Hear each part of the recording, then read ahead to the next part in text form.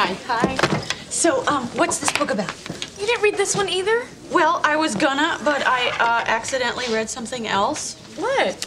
Vogue. I hated the book, all right? I have no idea what it's about, and the writer was clearly on drugs when he wrote it. I mean, it went on and on and on like it was written in a total hurry. If I handed in something like this, there's no way I'd get a good grade on it. I mean, it's boring and it's unorganized, and I only read 30 pages of it anyway. Well, that was passionate, albeit entirely misinformed. Who dares follow Miss Kelly's lucid analysis? It's required reading. With Tom and Stella. Episode 39, The Aeneid, by Virgil.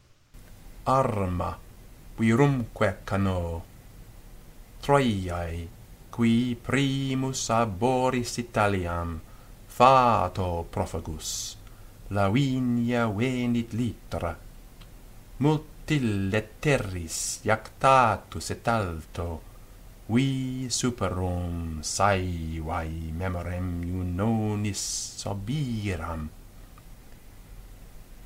Multa quoquet bello passus dum conderet urbem, inferretque Deos latio, genus unde Latinum, Albanique patres, at qualtae moenia Romae. Musa, mihi, causas memora quo numine laeso, quidve dolens, regina Deum tot volvere casus, insignem pietate virum tot adire labores impullerit tantain animis caelestibus irae, urbs antiqua fuit, Tyri tenuere colonii, Carthagitaliam contra Tiberinaque longe ostia dives opum, studiisque asperrima belli, quam iuno fertur terris magis omnibus una, post habita coluisse sammo, hic Ilius arma, hic currus fuit. Hoc regnum dea gentibus esse, si qua fata sinnant iam tum tenditque fovetque. Progeniem, sed enim Troiana sanguine duci. Audierat Tyrias olim, quae verteret arces.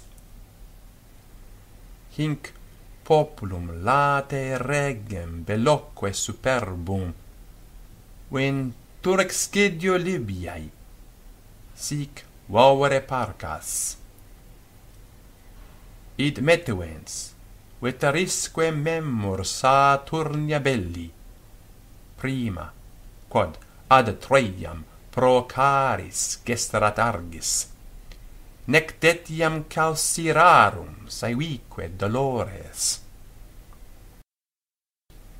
Exciderant animo, manet altamente repostum, judicium paridis, spretaeque injuria formae, et genus inuis et rapti Ganimedis honores, is accensa super iactatos aequare toto. Troas reliquias dannatque immitis Achilli, arcebat longe latio multosque per annos, errabant acti fatis Mariomnia circum. Tantae molis erat Romanam condregentem. Hello and welcome to Required Reading with Tom and Stella, a podcast brought to you by the Two True Freaks Internet Radio Network. This podcast is all about epic poetry, and each month we take a thorough look at one piece of epic poetry we have both read and determine whether it is worthy of its reputation. With me, per usual, is, I suppose, the Palace to my Aeneas. Or actually, you should be the Acades to my Aeneas, because that's his like, BFF, that's his right-hand man. So there we go. It's Tom Panarese. Hey, how are you doing? I'm doing well. We are currently on a 3-day weekend. Yeah. And I survived the late night middle school event that happens every year around this time. So yeah, there you go. I just had a very long week. So oh gosh.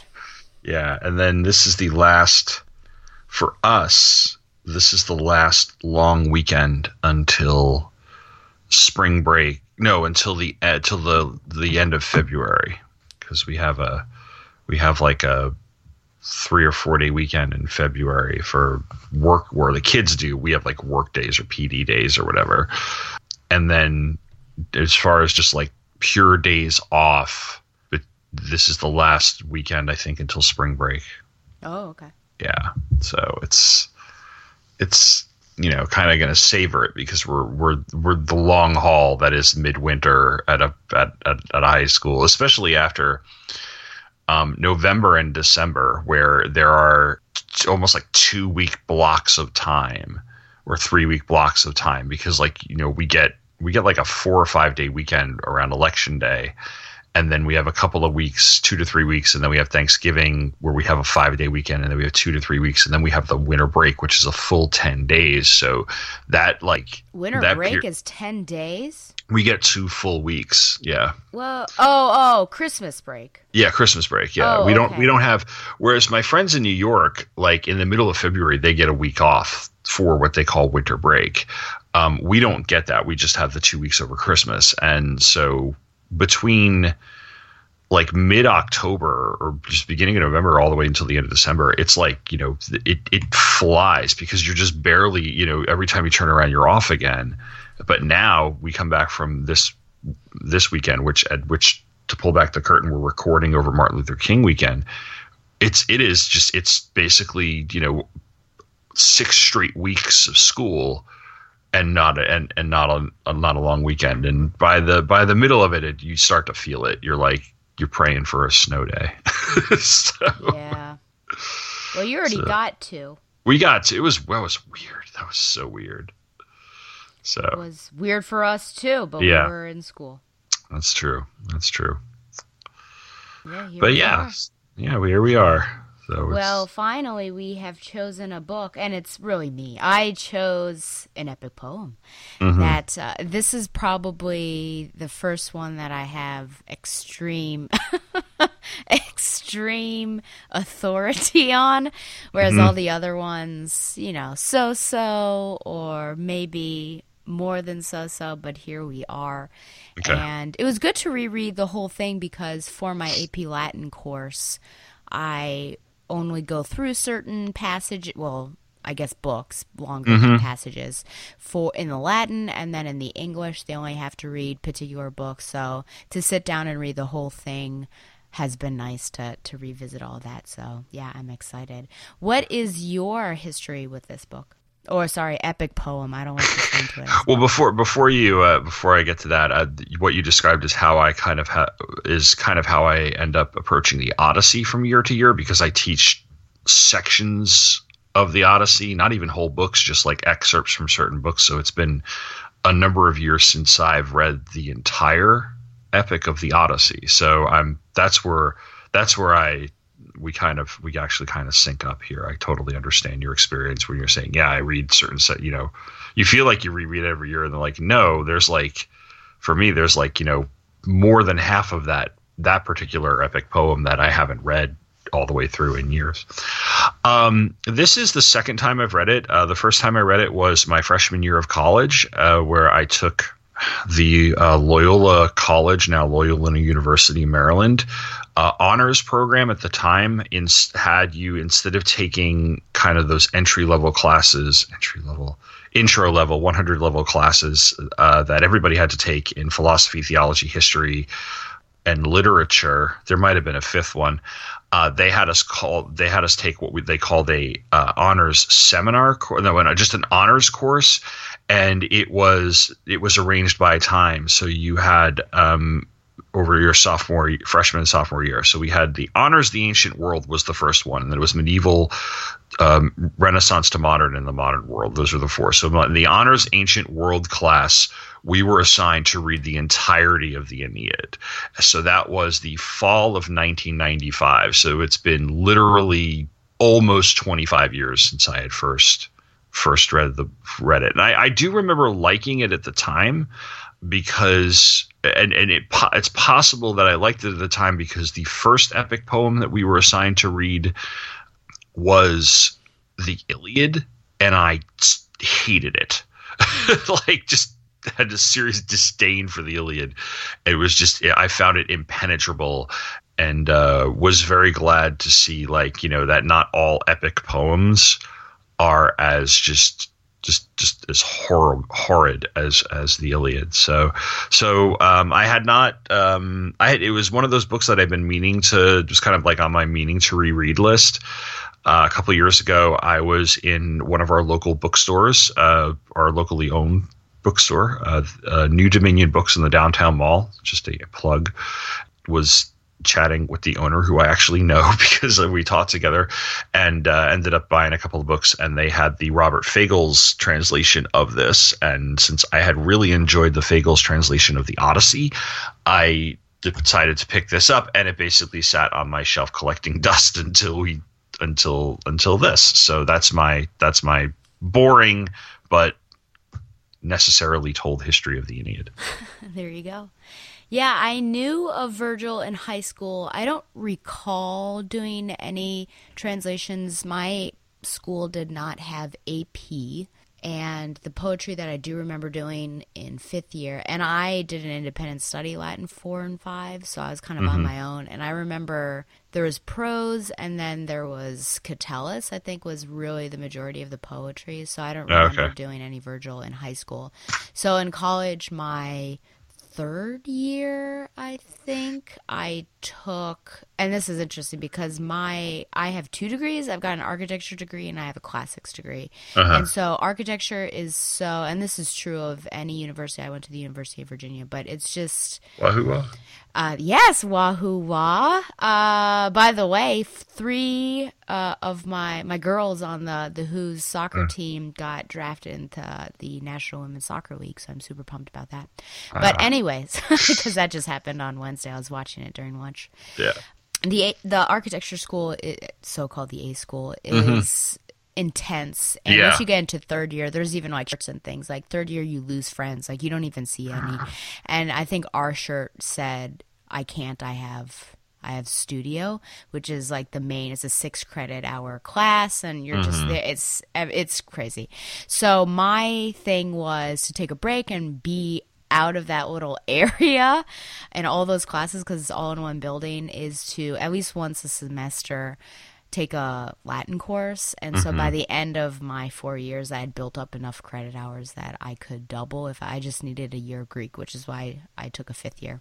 Okay. So anyways, I think it was my 3rd year that I took a Latin course with Professor Woodman, whom I love, an Englishman, and a little bit kooky, and sometimes he would like look out the window waiting for an answer. And I think sometimes those things make people uncomfortable, but I just got used to it, and I was like, well, when he turns around, he's going to have a really good answer, because people would ask him something, and he would turn around, look out the window, and then he would turn back around to us and say something brilliant.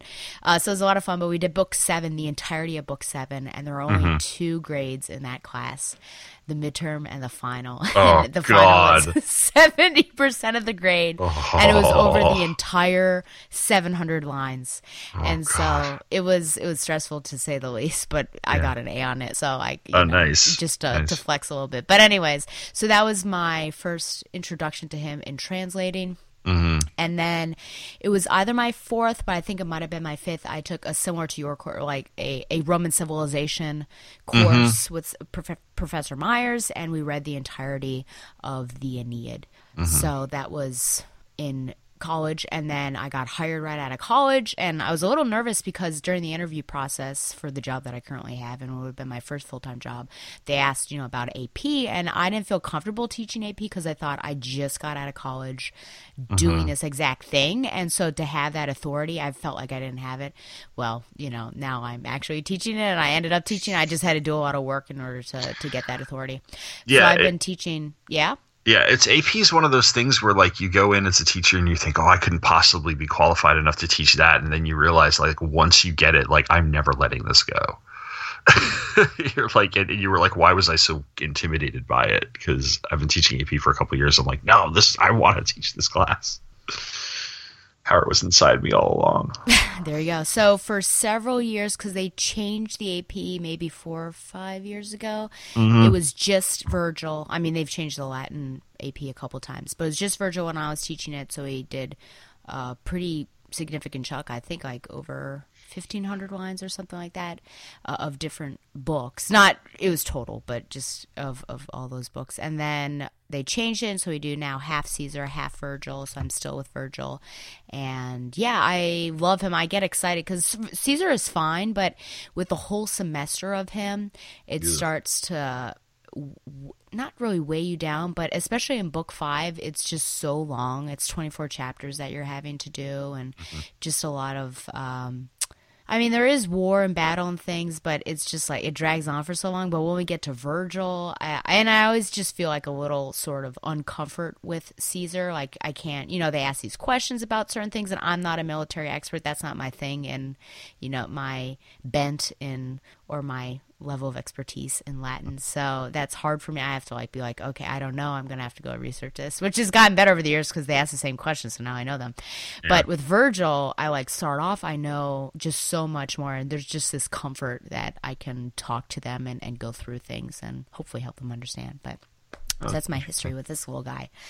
So yeah, I am going to talk to you a bit about Virgil and then about the context of Rome at the time to a certain extent, and that'll be mixed in with his bio. And then I'll talk about the book as a whole or the epic poem as a whole. And I did get the epic poem, I think, maybe from Wikipedia. You could make a summary as long or as short as you want of this. Luckily for us, this is only 12 books, whereas the Odyssey is what, 24? 24, yeah. Yeah.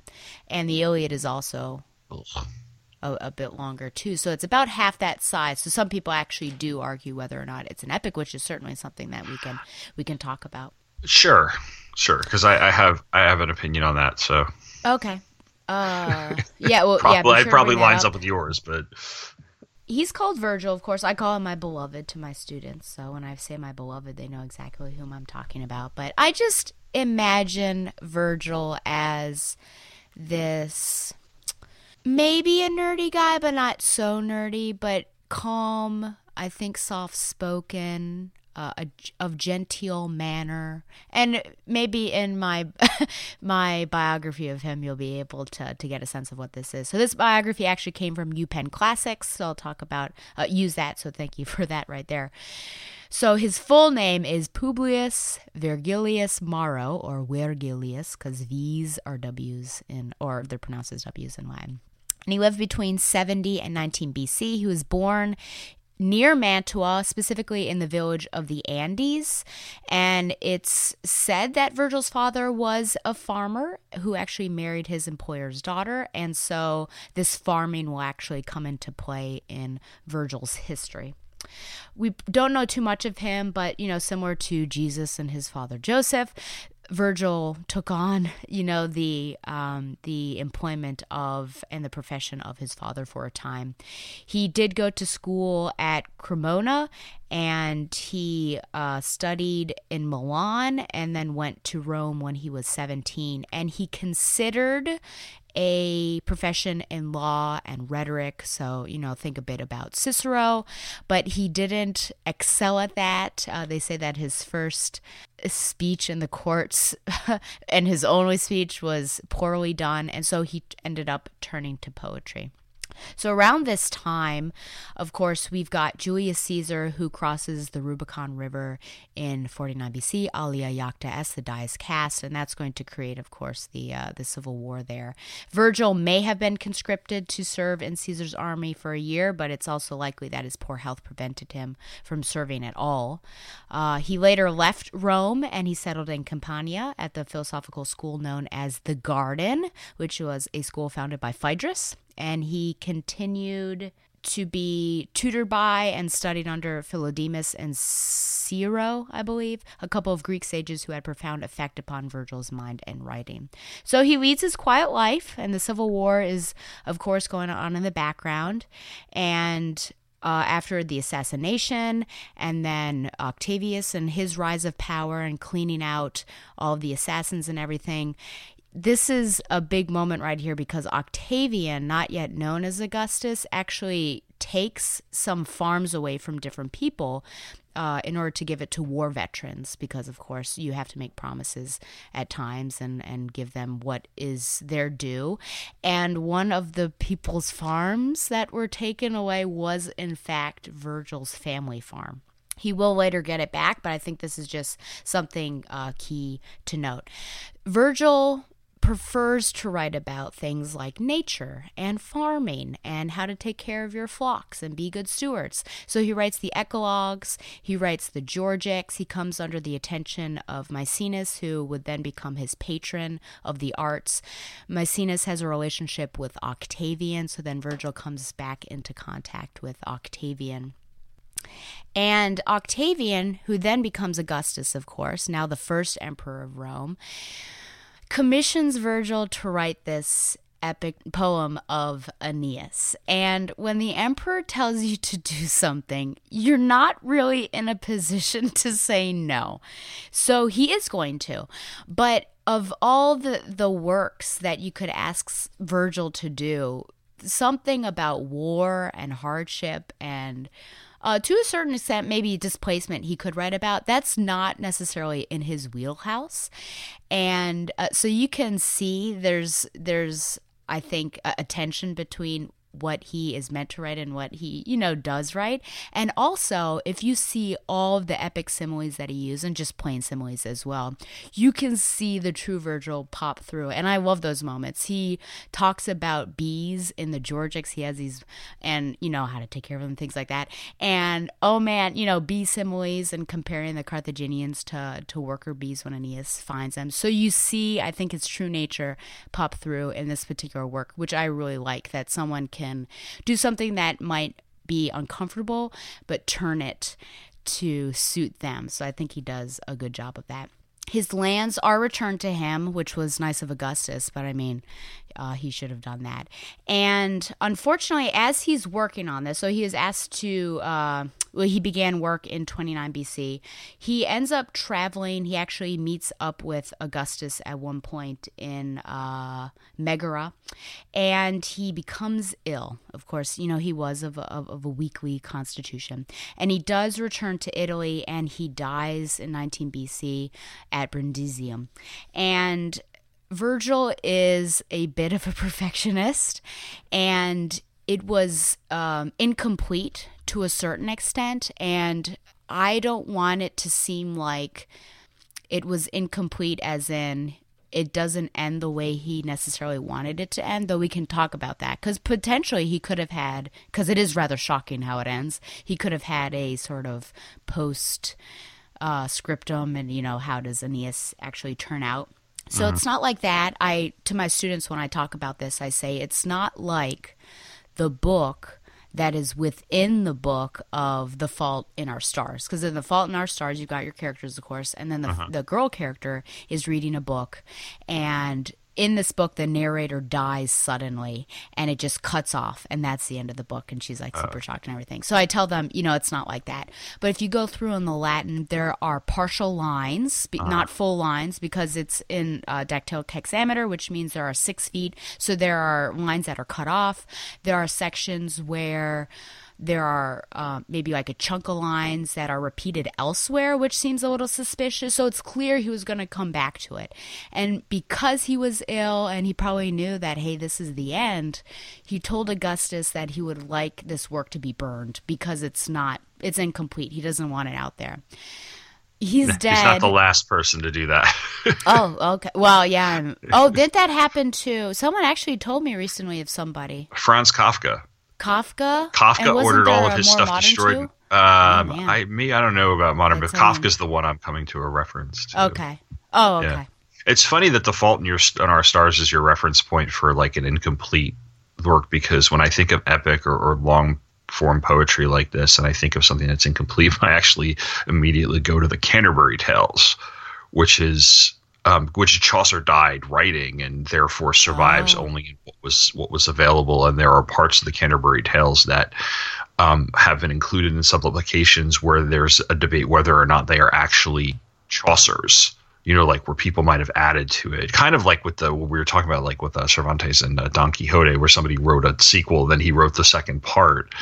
There's kind of scholarly debate about like what Chaucer actually wrote as opposed to what was added to later on. So, all right. So I'll hop back out, but I just found that interesting. Oh, well, yeah, I've not read enough to be of any authority to be like, hey, we'll need to revise. Incomplete. Yeah. And my kids wouldn't know because I'm like talking to 8th graders and then up to 10th. So yeah, it wouldn't have mattered. So anyways, he countermands this request and he has it published.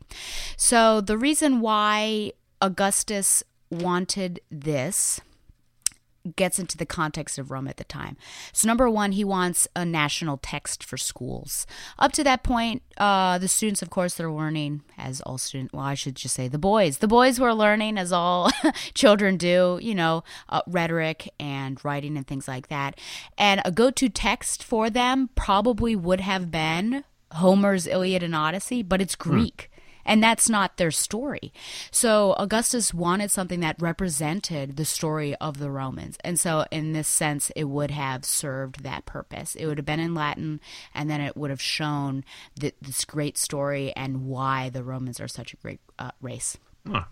Another reason why it was written is the context of the time, of course, is we're in this transition period, which going from one leader to another is always a transition, but we're going from a whole government type to a new government type. So there's this transition with the Republic, from the Republic to the Empire. And there's a bit, you have a segue with Caesar as a dictator, so we're already leaning towards the Empire, but just complete upheaval to a certain extent, social, political change. Mm-hmm. Augustus, who is a bit of a moralist, he is looking around at the Romans at the time and sees that they're corrupt, morally bankrupt to a certain extent. They're not worshiping the gods as they should.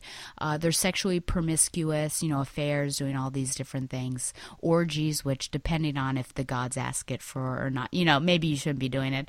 And, there's violence in politics as well. And he's looking back at, way back with the kings like Numa Pompilius, who was a very religious man.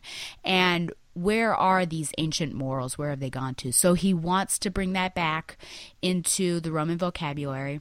Better worship of the gods, bring back traditional moral values. And so Aeneas is supposed to represent that because he is a man who has dedicated his life, with some hiccups, we'll talk about that, to following the gods and following his destiny to found a new nation, and his dedication to Troy, of course, and to his family above personal goals and personal and self-glory. And this is known as pietas, which is the devotion or duty to God's state, country, and family above self. So that's why he's known as Pius Aeneas right off the bat when Virgil is introducing him.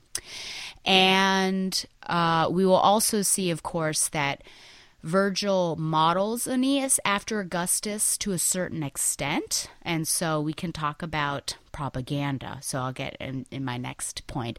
So Augustus is a little bit the model for Aeneas, but, and this is what I'm talking about, that farm situation and all of this, that I do not see them as being buddy-buddy. I think they had a good working relationship, and he probably, when they were in close quarters, it was fine, but away, I don't know that he necessarily liked him, because he certainly criticizes Augustus using Aeneas, because Aeneas isn't the best character. I mean, I really like Aeneas, but he makes some bad moves. There are mistakes. We'll talk about what his flaw is. So he does criticize Augustus potentially using Aeneas, so there are negative and positive aspects of him. And then if Dido represents Cleopatra, then what does that say about, Augustus? So we'll talk about that. The final purpose of this potentially, and if we get into the propaganda situation, is that it was supposed to legitimize the claim that Julius Caesar is divine, and by extension, Augustus is divine because he was his adopted son. The claim would, of course, be that Venus/Aphrodite, depending on your Roman or Greek terms, is the mother of Aeneas. Aeneas' son with Creusa is Ascanius, but his other name is Iulus because it connects to Troy and Ilium. Yeah. Iulus all those descendants will go down to the Julian tribe, and the Julian tribe is the tribe of Julius Caesar. Okay. So through this, Augustus, Julius Caesar, now a connection to Venus, the Roman people can now connect themselves to two gods, Venus through Aeneas and Mars through Romulus Remus, Rhea Silva and Mars there. So, whoa boy, we're making a huge claim for the Roman people. So there's a lot of stuff going on here. And this is why I love it. And you know what? I didn't use any notes for that because I know what I'm talking about. So that makes me excited. From a political science perspective, it's interesting to see the motif of this sort of, for lack of a better term, like the divine right of kings, because that was something that was a huge part, especially as you get into the later Renaissance era and things, where the absolute monarchy would take place over the course of the much through the Dark Ages, and then for lack of a better word, into medieval Europe and stuff. But you go to other empires throughout the world at different times, and there is this sense of like a god king type of status among the emperor, whether it be like China or Japan or something, especially in some of the earlier. This is based on me like skimming what I've seen over the years, based on the further back you go in terms of to the past, you get this sort of almost divine legendary status of the early kings or emperors of whatever empire we're talking about. So it's like really interesting to see how this pops up in history like over and over again. And we saw it in Egypt as well, with the pharaohs and stuff, the idea that there was some sort of godly connection of that particular ruler that perhaps, solidified the sense that the people should worship him in that regard. Yep. So it's interesting. Yeah. And it'll certainly continue on. It gets not many of them in the beginning were known as divine, but then as the empire started progressing, it was like everyone's divine. Now you better worship him, which is how the Christians got into trouble, of course, because they were refusing to worship the image of the emperor. Yeah, until Constantine comes around, and I think it was like on his deathbed where he converted to Christianity, and then it becomes essentially the state religion at some point. Although it's funny because you're talking about how Augustus was very much like a moralist, and he was a moralist, and then like later on you get like Nero and Caligula and stuff. Yeah, it's downhill. It's down. I mean, there's some good ones, but they're really. I mean, when they're bad, they're really bad. So, yes. Okay, so just to give you an idea, there are 12 books, and there's a particular division of the books that Virgil creates. So books 1 through 6 are Aeneas's travels, his journey, because as all epic heroes have, they've got to difficulty with directions, and it's a challenge to get where they need to go. And so 1 through 6, his journey, and this is supposed to reflect or be modeled on Homer's Odyssey, where Odysseus, of course, had his travails on the sea as well. And then books 7 through 12 are the war that Aeneas and his refugee Trojans, or Trojan refugees, will encounter with the natives of Latium. And this is supposed to reflect or be modeled on Homer's Iliad, which is, of course, all about the Trojan War. So just to give you a sense of that. So this is rather long, and depending on what Wikipedia tells me, because I never read it before I copy and paste, I might make some editorial comments or things like that, but we'll see. Okay, so here we go. So book 1, subtitled Storm and Refuge here. In the manner of Homer, the story begins in medias res, which means in the middle of things. So right back in the middle. There's not much of an intro there. With the Trojan fleet in the eastern Mediterranean heading in the direction of Italy. The fleet led by Aeneas is on a voyage to find a second home. It has been foretold that in Italy he will give rise to a race both noble and courageous, a race which will become known to all nations. Juno is wrathful because she had not been chosen in the judgment of Paris, which, to give background on that, if you're not aware, this is how the Trojan War began. Eris, the goddess of discord, was not invited to the wedding of Peleus and the nymph Thetis, which is actually the parents of Achilles. So she was not invited, and she came spitefully so. And I mean, it's the goddess of discourse, so who would invite her? But she came and she threw down a golden apple that said to the fairest. And so the three goddesses, Minerva, aka Athena, Venus, aka Aphrodite, and Juno, aka Hera, all were vying for this apple. Jupiter, for obvious reasons, aka Zeus, is uncomfortable with this whole situation and is not going to judge which one is the fairest. So he picks up this little guy, Paris, who is kind of shunned from the kingdom. I'm not going to get into all of that. And now Paris has to decide. They each offer him something. Minerva, I believe it's power over or victory over the Greeks. Juno offers a victory of Europe and Asia, or power over Europe and Asia. And Venus offers the most beautiful woman in the world.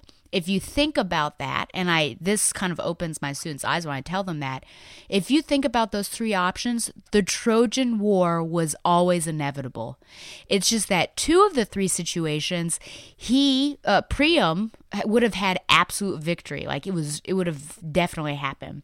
But the other one was a little bit shaky. So Paris chose the most beautiful woman, who happened to be Helen, who happened to be married to Menelaus of Sparta.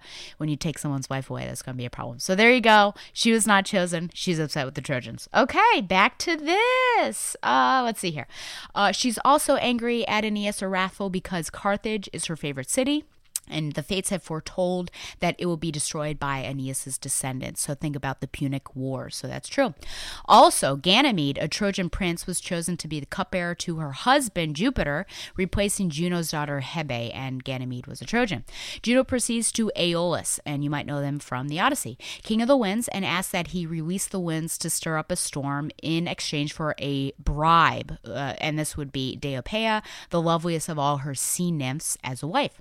Aeolus agrees to carry out Juno's orders, and the storm devastates the fleet. Neptune, aka Poseidon, takes notice. Although he himself is no friend of the Trojans, he is infuriated by Juno's intrusion into his domain and stills the winds and calms the waters, after making sure that the winds would not bother the Trojans again, lest they be punished more harshly than they were this time, punishing the winds, that is. The fleet takes shelter on the coast of Africa, where Aeneas rouses the spirits of his men, reassuring them that they have been through worse situations before. There, Aeneas' mother Venus, in the form of a huntress, very similar to the goddess Diana, aka Artemis. Sorry, yes. I had to think about that one. Yeah. Encourages him and recounts to him the history of Carthage. Eventually, which is a very interesting story, actually.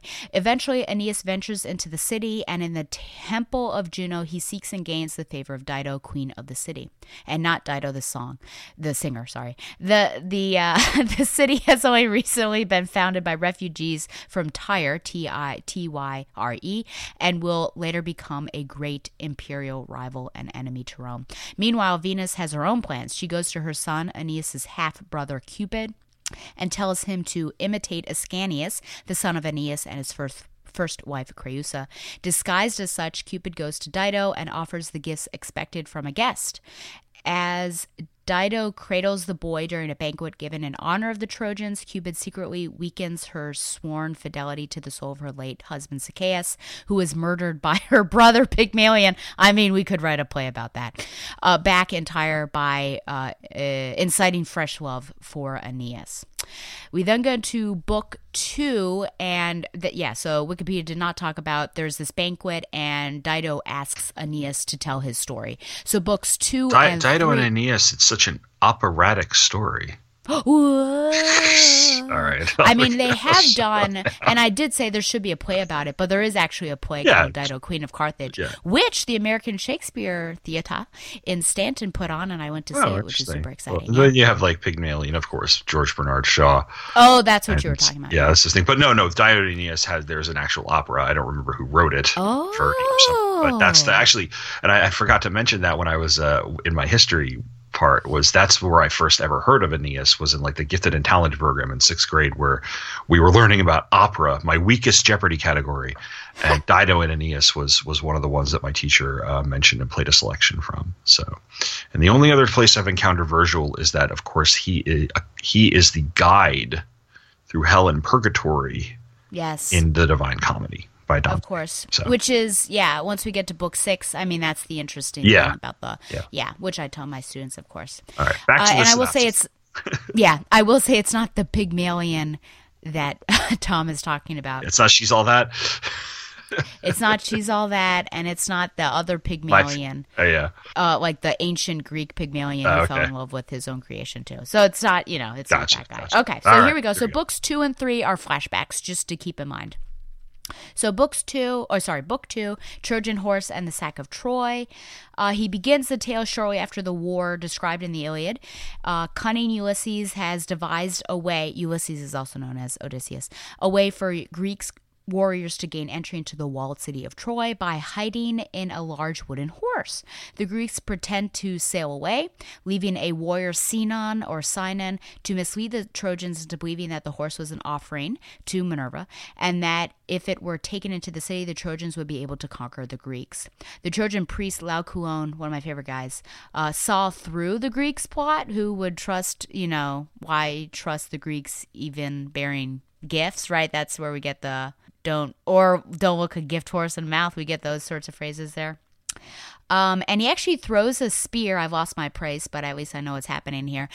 He threw a spear at the horse, and it's interesting because, well, a sound is made of, the soldiers and things like that, but the Trojans are so sort of crazy mad with sort of the idea that they've won, that they may have heard but not really heard it, if you understand, like, what I'm saying there, really understood what that sound was. So there are certain moments throughout this book that, leading up to the Sack of Troy, of course, that there are hints that they should have realized what was happening, but they didn't really, their mind just wasn't tuned to that. Unfortunately, Laocoon, he is a priest of Neptune, and he went to go slaughter a bull with his 2 sons, and these 2 giant serpents come from the sea, and they kill his sons, and then wrap themselves around Laocoon and strangle him to death, all the while he is fighting them. And afterwards, they slither their little bodies to a statue of Minerva. And so people take this as Laocoon was committing sacrilege. He sinned against Minerva. We obviously need to take this into the city. So this is what has happened. So they take the horse into the city. There's a party. All these people are like throwing garlands around it and bringing it up. Everyone's super duper excited. And they party hard, obviously. They get drunk. And at night, Sinon is the one to open everything up and let them out. So while the sack is beginning, Hector, who has already been killed by this point by Achilles, appears to Aeneas just as he had died. So Aeneas is at some points confused with this. He tells Aeneas to leave with his family and take the household gods with him. He awakes, he ignores Hector, and he sees what's happening to his city, and he actually rushes off and starts fighting. He encounters some other Trojans. They put on some Greek armor and are able to slaughter some more. He actually gets to the palace. He sees the murder of Priam by Achilles' son Pyrrhus, which was actually a really horrible event.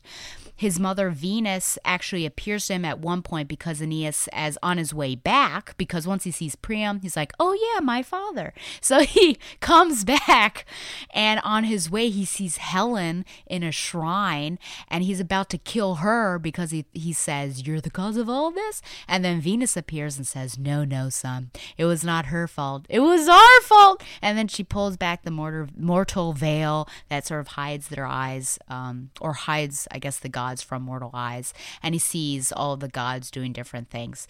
So he is placed by his mother very helpfully back at his threshold, and he gathers up his family, and his father basically wants to die in Troy because it's his home, and he's old, and Aeneas really wants him to go. A flame appears above Ascanius, not harming him, but just this idea, because this has happened to other people, or if you look at paintings, sometimes you'll see this as well. The fire just representing there's something great with this person, or wisdom as well. So Anchises sees this and he's like, oh my goodness, well, just for clarification, if this is what you mean, God, show me a sign. So of course there's a falling star, so there's confirmation. So they all leave. Aeneas is bloody and filthy, and so he has no right to touch the household gods, so he tells his father to hold on to them. He then hefts his father onto his back. He's holding little Ascanius by the hand. Creusa's got to deal with herself. They're running. They get to a little enclave, and there are some other Trojan refugees. He looks around. Where's Creusa? IDK. He runs back. No Creusa. Then appears Creusa's ghost. And he talks to her, and she says, no, you have to go. She gives him some directions of where they need to go. She also says there's a wife waiting for you. So there you go. So book 2 ends when he returns, and they basically prepare to set sail, this little group. So book 3, entitled Wanderings, he continues talking to Dido. He talks about how he rallied other survivors. They built a fleet of ships. They made landfall at various locations on the Mediterranean. Thrace, where they find the remains of a fellow Trojan, Polydorus. Crete, where they believe to be the land where they should build their city, which they name Pergamea, because Pergama is actually one of the names of Troy. But they're they're set straight by Apollo. The Strophades, I believe, Strophades, where they encounter the harpy Kaleno, who tells them to leave her island and look for Italy, and she actually makes a prophecy that you will not be where you're supposed to be until you eat your tables in hunger. So who knows what that means. And then Buthrotum, and the last city had been built in an attempt to replicate Troy. Aeneas actually meets Andromache, who was the wife of Hector, so now the widow of Hector. She's still lamenting the loss of her valiant husband and beloved child. There too, Aeneas sees and meets Helenus, one of Priam's sons, who has the gift of prophecy. Through him, Aeneas learns the destiny laid out for him. He is divinely advised to seek out the land of Italy, also known as Ausonia or Hesperia, where his descendants will not only prosper, but in time rule the entire known world. In addition, Helenus also bids him to go to the Sibyl in Cumae. They head into the open sea. Aeneas leaves Buthrotum, rounds the southeastern tip of Italy, and makes his way towards Sicily. He's confused. There they are caught in the whirlpool of the Charybdis, which you should know, and driven out to sea. Soon they come ashore at the island of the Cyclops. There they meet a Greek who is left behind. He is one of Ulysses' men, Archimenides, which is interesting because, Aeneas could have struck him down, but he doesn't, and he tells the tale of Polyphemus and all of that business. They actually pull him aboard, and shortly after, at Drepanum, Aeneas' father Anchises dies of old age. Aeneas heads on towards Italy. He gets directed to Carthage by the storm, of course, described in Book 1, and then Aeneas ends his account of his wanderings to Dido. So there you go. In Book 4, so now we're in present time, This is called The Fate of Queen Dido here. Dido realizes that she has now fallen in love with Aeneas, and it's interesting that they don't talk about Anna at all in this little thing. I will say that she is very much pressured. She's not only pressured by the gods, and I should say the goddesses, but Anna pushes her and she's like, it's time, you've mourned for your husband, I think it's okay for you to fall in love with Aeneas. So there you go. Juno seizes upon this opportunity to make a deal with Venus, Aeneas' mother, with the intention of distracting Aeneas from his destiny of founding a city in Italy and therefore destroying Carthage. Aeneas is inclined to return Dido's love, and during a hunting expedition, a storm drives them into a small covered grove in which Aeneas and Dido presumably, yes, have some nookie, an event that Dido takes to indicate a marriage between them. But when Jupiter sends Mercury to remind Aeneas of his duties, he has no choice but to depart. At the behest of Mercury's apparition, he leaves clandestinely at night, but Dido realizes it. She goes a little cray-cray. Her heart is now broken, of course. She tries in some impassioned speeches to get him to stay. One of them's impassioned and a little nonsensical to a certain extent. Then the second one is like really angry. And there's no way Aeneas is going to go. So then she tells her sister that she talked to a witch and she knows of a way to get over Aeneas, and it's basically to pile up a bunch of the stuff and burn it. Kind of like a boyfriend box, I guess. But instead she piles up with a bunch of the stuff and she stabs herself. Anna realizes what has happened. She rushes to her. She cleans her wound, is with her when she dies. Because she has committed suicide, she dies before Fates. The Fates have destined her to die. So Juno is pitying her. She sends little Iris down. Iris, the goddess of the rainbow, also a messenger god. And Iris clips her hair as a sacrifice or an offering for Persephone. And then Dido dies because it was going to be a long death. But Dido does curse Aeneas on the way that you'll remember this, you'll see my funeral fire. So there you go. Okay, here we go. Book 5. It's Sicily. Looking back from the deck of his ship, Aeneas sees the smoke of Dido's funeral pyre. And although he does not understand the exact reason behind it, he understands it as a bad omen, considering the angry madness of her love. And I don't understand this, and I don't understand in book 6 either, because she told him straight up what was about to happen. But there we go. Hindered by bad weather from reaching Italy, the Trojans return to where they started at the beginning of book 1. Book 5 then takes place on Sicily and centers on the funeral games that Aeneas organizes for the anniversary of his father's death. Yes, it took him a year to do it. Aeneas organizes celebratory games for the men, a boat race, a foot race, a boxing match, and an archery contest. In all those contests, Aeneas is careful to reward winners and losers, showing his leadership qualities by not allowing antagonism even after foul play. Each of these contests comments on past events or prefigures future events. The boxing match, for instance, is a preview of the final encounter of Aeneas and Turnus, and the dove, the target during the archery contest, is connected to the deaths of Polites and King Priam in book 2, and that of Camilla in book 11. Afterwards, Ascanius leads the boys on a military parade and mock battle, the Lusus Troiae, a tradition he will teach the Latins while building the walls of Alba Longa once he's older. During these events, Juno, of course, incites the Trojan women to burn the fleet and prevent the Trojans from ever reaching Italy, but her plan is thwarted when Ascanius and Aeneas intervene. Aeneas prays to Jupiter to quench the fires, which the god does with the torrential rainstorm. An anxious Aeneas is comforted by a vision of his father, who tells him to go to the underworld to receive a vision of his and Rome's future. In return for his safe passage to Italy, the gods, by order of Jupiter, will receive one of Aeneas' men as a sacrifice. Palinurus, who steers Aeneas' ship by night, is put to sleep by Somnus and then falls overboard. Book 6, The Underworld. Aeneas, with the guidance of the Cumaean Sibyl, I forgot, there's another question that I need to ask, descends into the underworld. They pass by the crowds of the dead by the banks of the river Acheron and are ferried across by Charon, who is the ferryman, before passing by Cerberus, the three-headed guardian of the underworld. Then Aeneas is shown the fates of the wicked in Tartarus and is warned by the Sibyl to bow to the justice of the gods. He also meets the shade of Dido, who remains unreconcilable. She also finds her husband again, so there is some comfort there. He is then brought to the green fields of Elysium, or the Elysian fields. There he speaks with the spirit of his father and is offered a prophetic vision of the destiny of Rome, and he actually sees a bunch of important characters that are in the line of Romans. Book 7, Arrival in Latium and Outbreak of War. Upon returning to the land of the living, Aeneas leads the Trojans to settle in Latium, where King Latinus received oracles pointing towards the arrival of strangers and bidding him to marry his daughter Lavinia to the foreigners, and not to Turnus, the ruler of another native people, the Rutilians, or the Rutuli, as they say. Juno, unhappy with the Trojans' favorable situation, summons the Fury Alecto from the underworld to stir up a war between the Trojans and the locals. Alecto incites Amata, the queen of Latium and the wife of Latinus, to demand that Lavinia be married to noble Turnus, and she causes Ascanius to wound a revered deer during a hunt, and she also stirs up Turnus, which that was not mentioned. Hence, although Aeneas wishes to avoid a war, hostilities break out, and the book closes with a catalog of Italic warriors.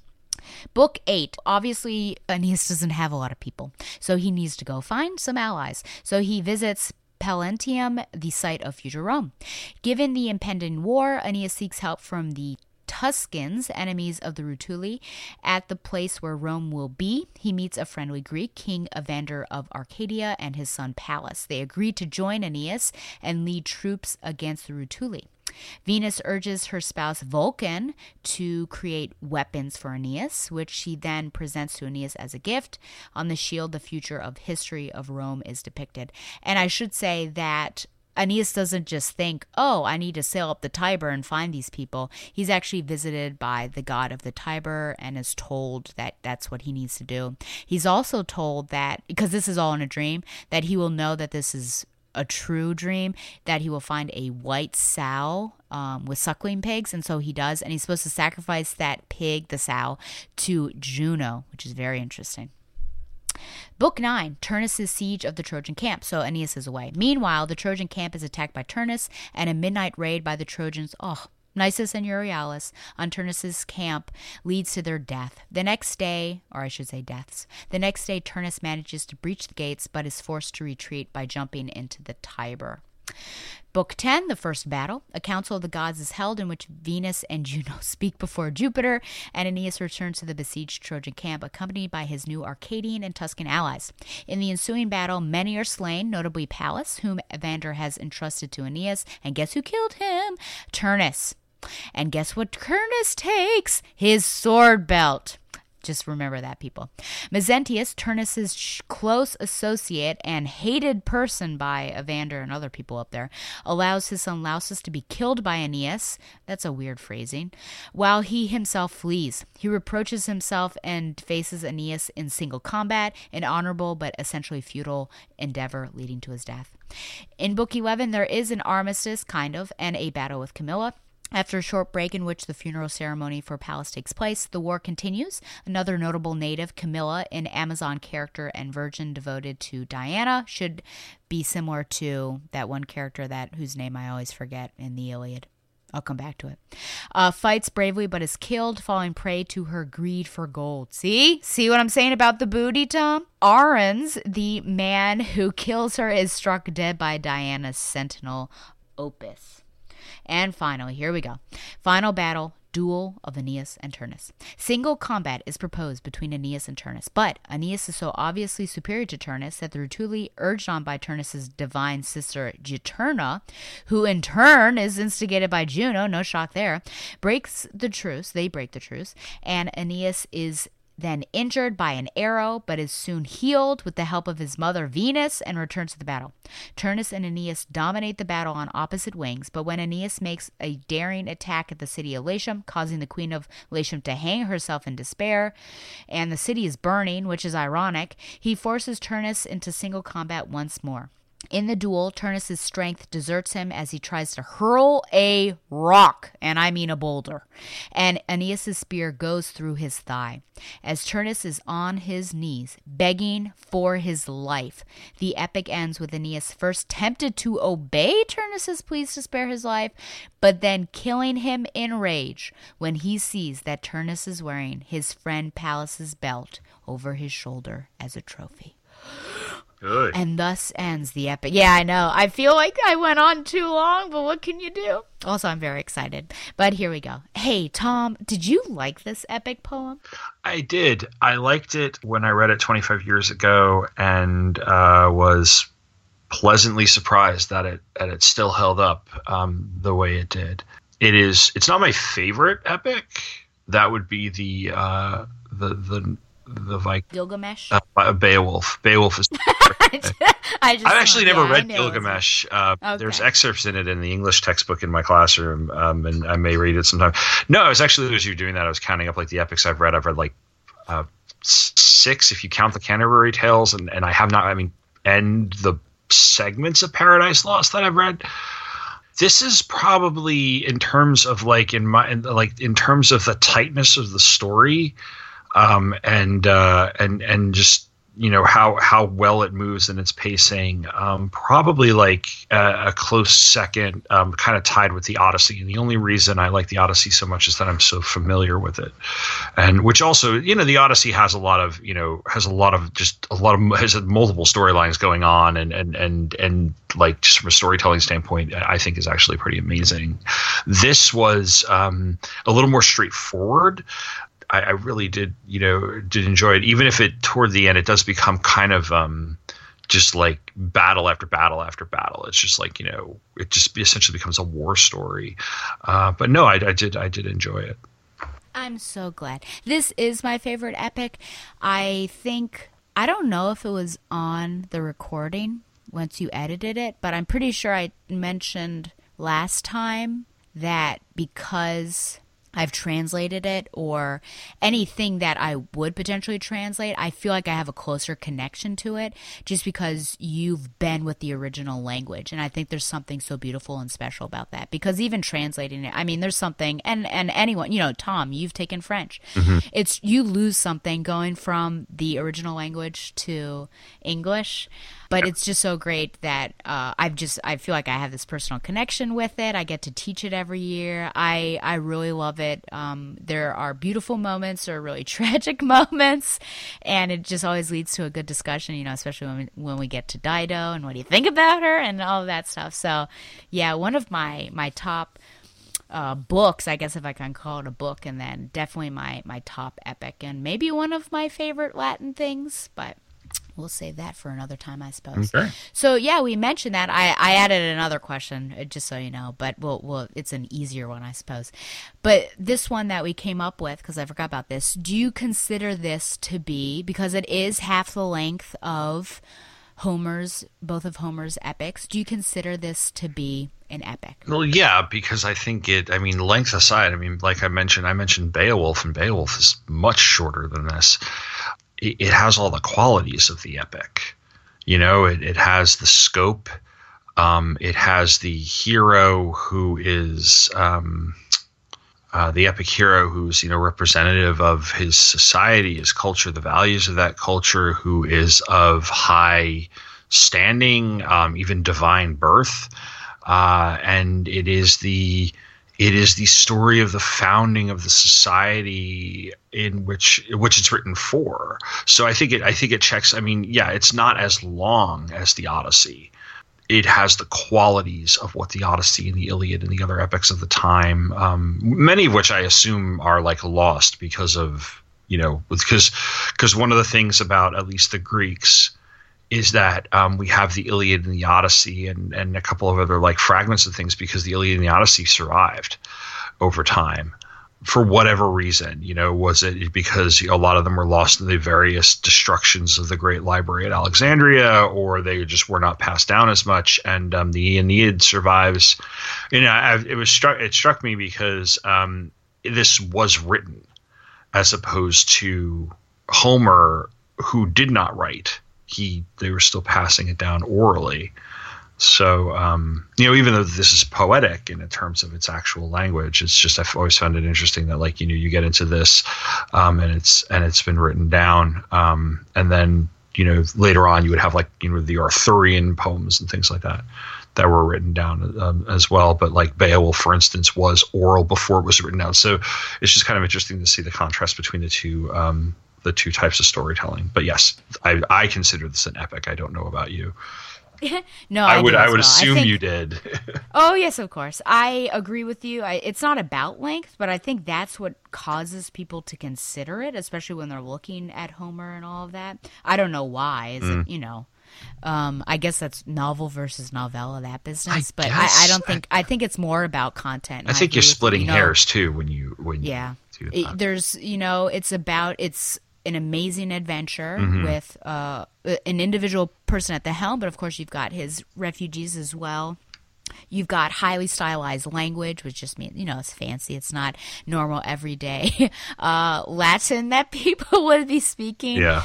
You have him undergoing feats that no average, normal human being could. Of course, this interaction between gods and mortals as well. It brings up really, I think, important questions dealing with superstition and free will, which we will get to. And yeah, so I don't know how you could not. I think the harder question would be like, hey, are we going to, does Lucretius on the nature of things, is that an epic? Because he writes about all of this stuff, but in an epic format, that sort of thing. So absolutely do I think it's an epic. Do you have a favorite book of the 12 that we read? It's probably the like 2, 3, 4. Okay. The story with Dido and her death. I did really like book 9. Was it book 9 with book 11 with Camilla and the Amazons. I did that. That was a scene or a battle that I could see like right in my head. And I don't know, maybe it's because I've in the last few years read quite a bit of Wonder Woman, but it's just that the sort of, and the fight in the Amazon warriors and stuff like that. I was like, that was really, really, really good. It does end abruptly. Yeah. But the ending is really good. But the story of Dido and Aeneas, I totally see why that is what a lot of people get out of it. And then I think I know the Trojan War was one that I find the Trojan Horse is one I find really memorable, mainly because of the connection it has to Homer. Because I remember reading the Iliad and then again reading the Odyssey, and the Trojan Horse is recounted a little bit in the Odyssey when Odysseus is at King Alcindous' court in Phaeacia. He is the Greeks have this custom of hospitality that no matter who you are, if I show up and who I am, if I show up on your doorstep, you have to take me and feed me, etc. So he washes up and feeds, which is called arete. Xenia. How dare you? The other one.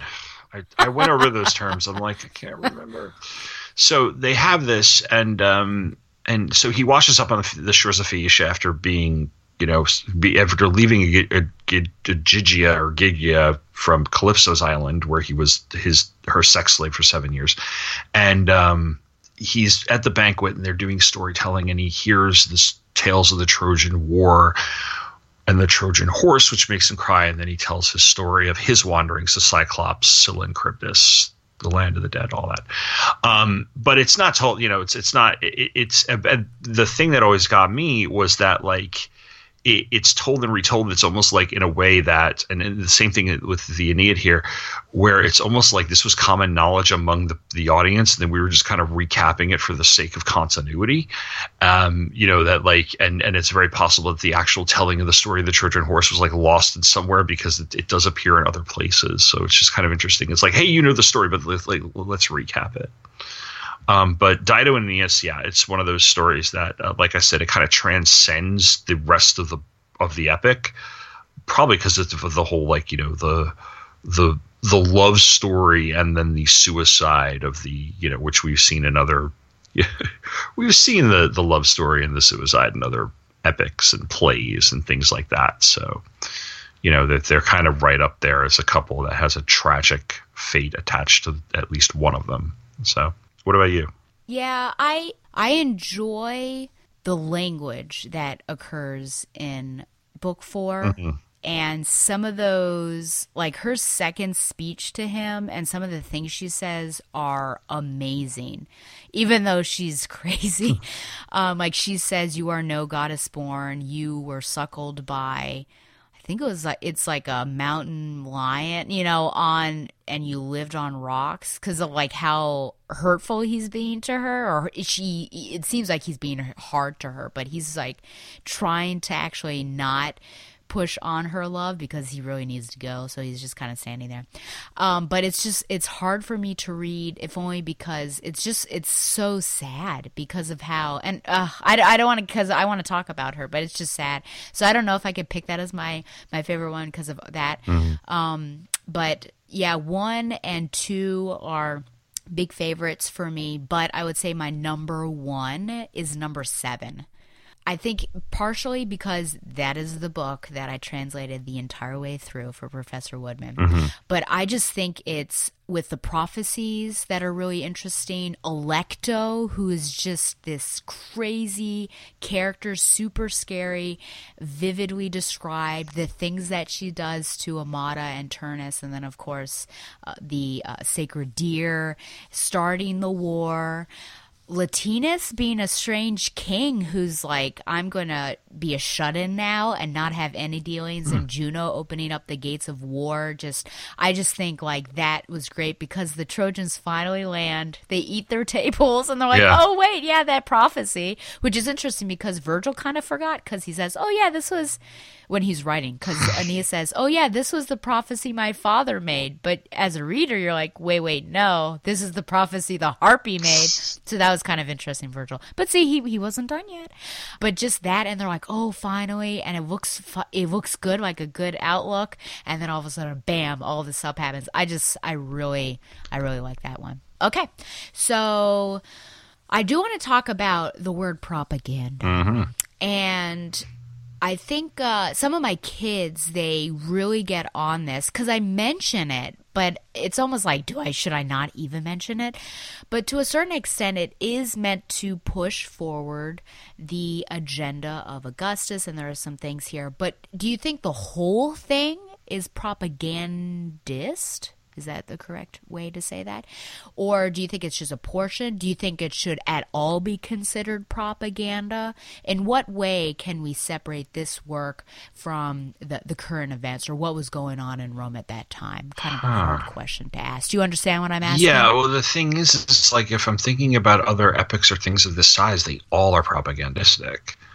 Okay. So like the Arthurian legend is on some level a morality tale for knights, and maybe I'm misspeaking or I'm simplifying for the sake of brevity here, but like the idea that the knights were not exactly behaving as chivalrous as people think they should have, and all of a sudden you have this tale of these knights to look up to. Paradise Lost has religious propaganda contained within it. Even the Iliad and the Odyssey, it's, here, let's hear the stories, the glories of who we were. And our origins, in the same way that we have, even though we don't have like American epic poetry, we have,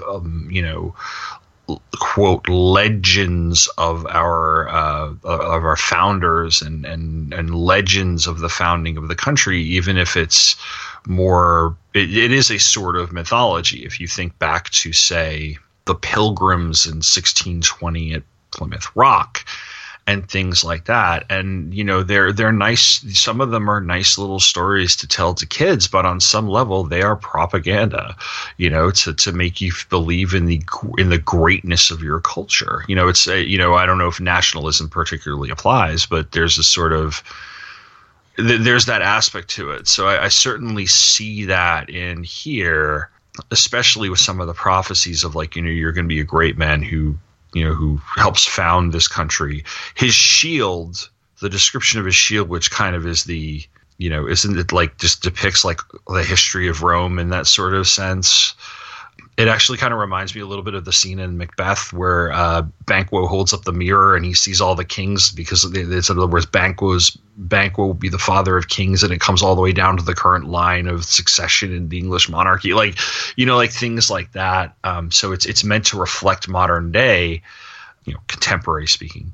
You got he's offered prophetic vision of the destiny of Rome. So while you certainly could say this is the myth of our founding, I think it's also meant to be like a reflection of a celebration of the culture and a reminder of our greatness in an age, like you said, Augustus was a moralist, so it's the reminder of our greatness. And maybe it's a subtle way or not so subtle way of him saying, hey, you have to step to people.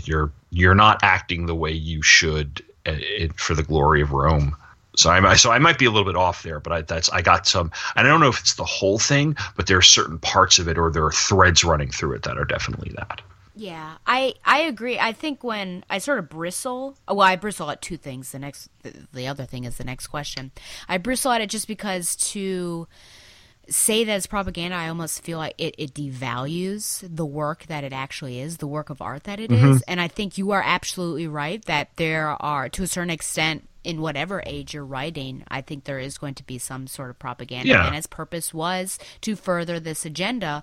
But because he does critique Augustus through it, and it's not, hailing him at every bit and having Aeneas be this perfect pitch perfect hero, I think, and knowing, I think, Virgil, or at least surmising Virgil's personal relationship with Augustus, I think we cannot just be like, it is, pro Augustus all the way, propaganda, and that's the only way we can look at it. Yeah, well, I mean, and that's the thing about works of literature like this, where they're complex enough to have more than one purpose. Like, you're right, you are devaluing it by simply calling it propaganda. It's multifaceted. So it is propaganda, but at the same time, it is an epic. It is, there's a lot more going on than just that. So it's almost dismissive if you were just say that this is just propaganda. Agreed. Yep. I will say, just for background, to get a look behind the mic, poor Tom, I did this, and I just put a bunch of phrases and fragments, and I said, I'm so sorry, Tom. All of those questions are dirty, and hopefully you'll understand what's happening. But you know this thing so well that I'm just kind of following your lead here, so I just kind of trust you with it. In fact, I didn't have any questions myself, because I just knew that, you... Knowing even before we spoke that this was one of your, or if not your favorite classical text, I'm this is just kind of I'm along for the ride to a certain extent. Sounds good. You're in my side. Yes. Well, I just wanted to say, because that question, for example, listeners, was just propaganda question mark. But I got it. So, I totally understood what you were talking about, especially since you've told me before the origin of why Virgil wrote it, and it was hey, we need an epic too, which again it's simplifying for the sake of brevity. I totally see how that becomes propaganda, and when he's mentioning I think he mentions Julius Caesar by name at least a couple of times. Yeah. Yep. On the shield. Yeah. So you're just kind of in the underworld. Yes, that's where the word propaganda. This is propaganda, but at the same time, like I said, it's not just that. It goes beyond that. There's layers. Absolutely, yeah. And listener, this could be a 10-hour podcast, but we're gonna try. I tried to pick I know. I tried to pick because we could talk about each book individually, but I'm just picking kind of greatest hits and things to talk about the work as a whole. So, Tom, if there's anything you want to talk about specifically with some of these books, we certainly can. So, my other question that I bristle at, and then we actually will get into Aeneas and the different things that are going on there, is that some of my students call it plagiarism. They call it plagiarism. I think they really get at me. And usually, when they say Latin's a dead language, I have now practiced enough that nothing reveals itself on my face. But that this actually really does get to me. And there are a lot of similarities. I think, who receives a shield? Does Achilles receive new armor? You do have, of course, Polyphemus. The Cyclops Island happening. Pallas and Aeneas' relationship is to a certain extent similar to Achilles and Patroclus, though not sexual in nature. Yeah. I could go on with many similarities. Of course, how he formatted it, that's similar. The fight between Aeneas and Turnus at the end, especially when he sees Pallas's belt, it is reminiscent of the battle between Achilles and Hector. Because Patroclus put on Achilles' armor and went and fought, and Hector killed him, and that kind of busts Achilles out of his shell and unleashes the rage. So even though it's not one for one, it's definitely reminiscent of that. Yeah. Yeah. I could go on. Camilla, the person I was thinking of is Penthesilea in the Iliad, so, having that Amazon connection. Of course, Aeneas never encounters Odysseus. So just to make that clear, that he does keep it separate. So do you think that he is just modeling after it and paying homage to Homer, or using that as a format because he knows that those are well regarded, and so, hey, I'm going to use this and then have my epic? Or do you think, I use the words ripped off in my notes, do you think that it's just too close and Virgil should have tried to be more original in his approach? I tend to lean toward the former, where I think there's a bit of a pastiche of Homer going on here, in that he certainly wants to recognize that he wants to set it. He wants us to remember that it's set in the same world. That there is funny enough, as comic fans, there's a continuity here. Not only that, he mentions like Romulus and Remus, who did they come after or before Aeneas? I can't remember. In terms of if we're going on like a timeline, because the other founding of Rome myth is Romulus and Remus, which is incorporated into the sort of mythology behind the Aeneid. So it's not replacing it. It's like he works continuity in here, which I do appreciate. What's interesting, so he's left. It's interesting how he's searching about in Greece, or in the areas surrounding Greece, and coming across places like the island of Cyclopes and seeing Polyphemus, and then he'll go through he'll go through Hades, much like, I don't know if it's the same Hades, but he'll go through the underworld much like Odysseus did, and he encounters Charybdis, not Scylla. Again, it's relating, it's putting your audience in familiar territory, and reminding us that you're part of this world, and reminding us that the Greeks were responsible for the destruction of Troy. I was wondering, is he thumbing his eye at Odysseus a little bit too? Reminding of what Odysseus did and that he left a guy behind, which I don't remember is in the Odyssey or not. It's been a while since I read all of Book 9. And then he just kind of goes past Charybdis without much. Charybdis kills several of Odysseus's men, and he just kind of, so he's maybe he's just kind of flexing a little bit, Yeah. I will say, even though I really enjoyed the final battle, when I was just comparing it to Achilles, it is a bit derivative. But modern context, we're doing this in 2020. And granted, I have not seen Joker, but they just gave 11 Oscar nominations for a movie that essentially does the same thing to Martin Scorsese. And you're and people are hailing this as this gritty take on a superhero, and I'm and from what I saw and what I read, I'm basically Todd Phillips wanted to make Taxi Driver with a supervillain, and I'm so it's kind of the same question. We still ask ourselves this question in modern day. I don't think this is plagiarism. Plagiarism is taking flat out somebody's work and passing it on as your own. I don't think Virgil's doing that to Homer.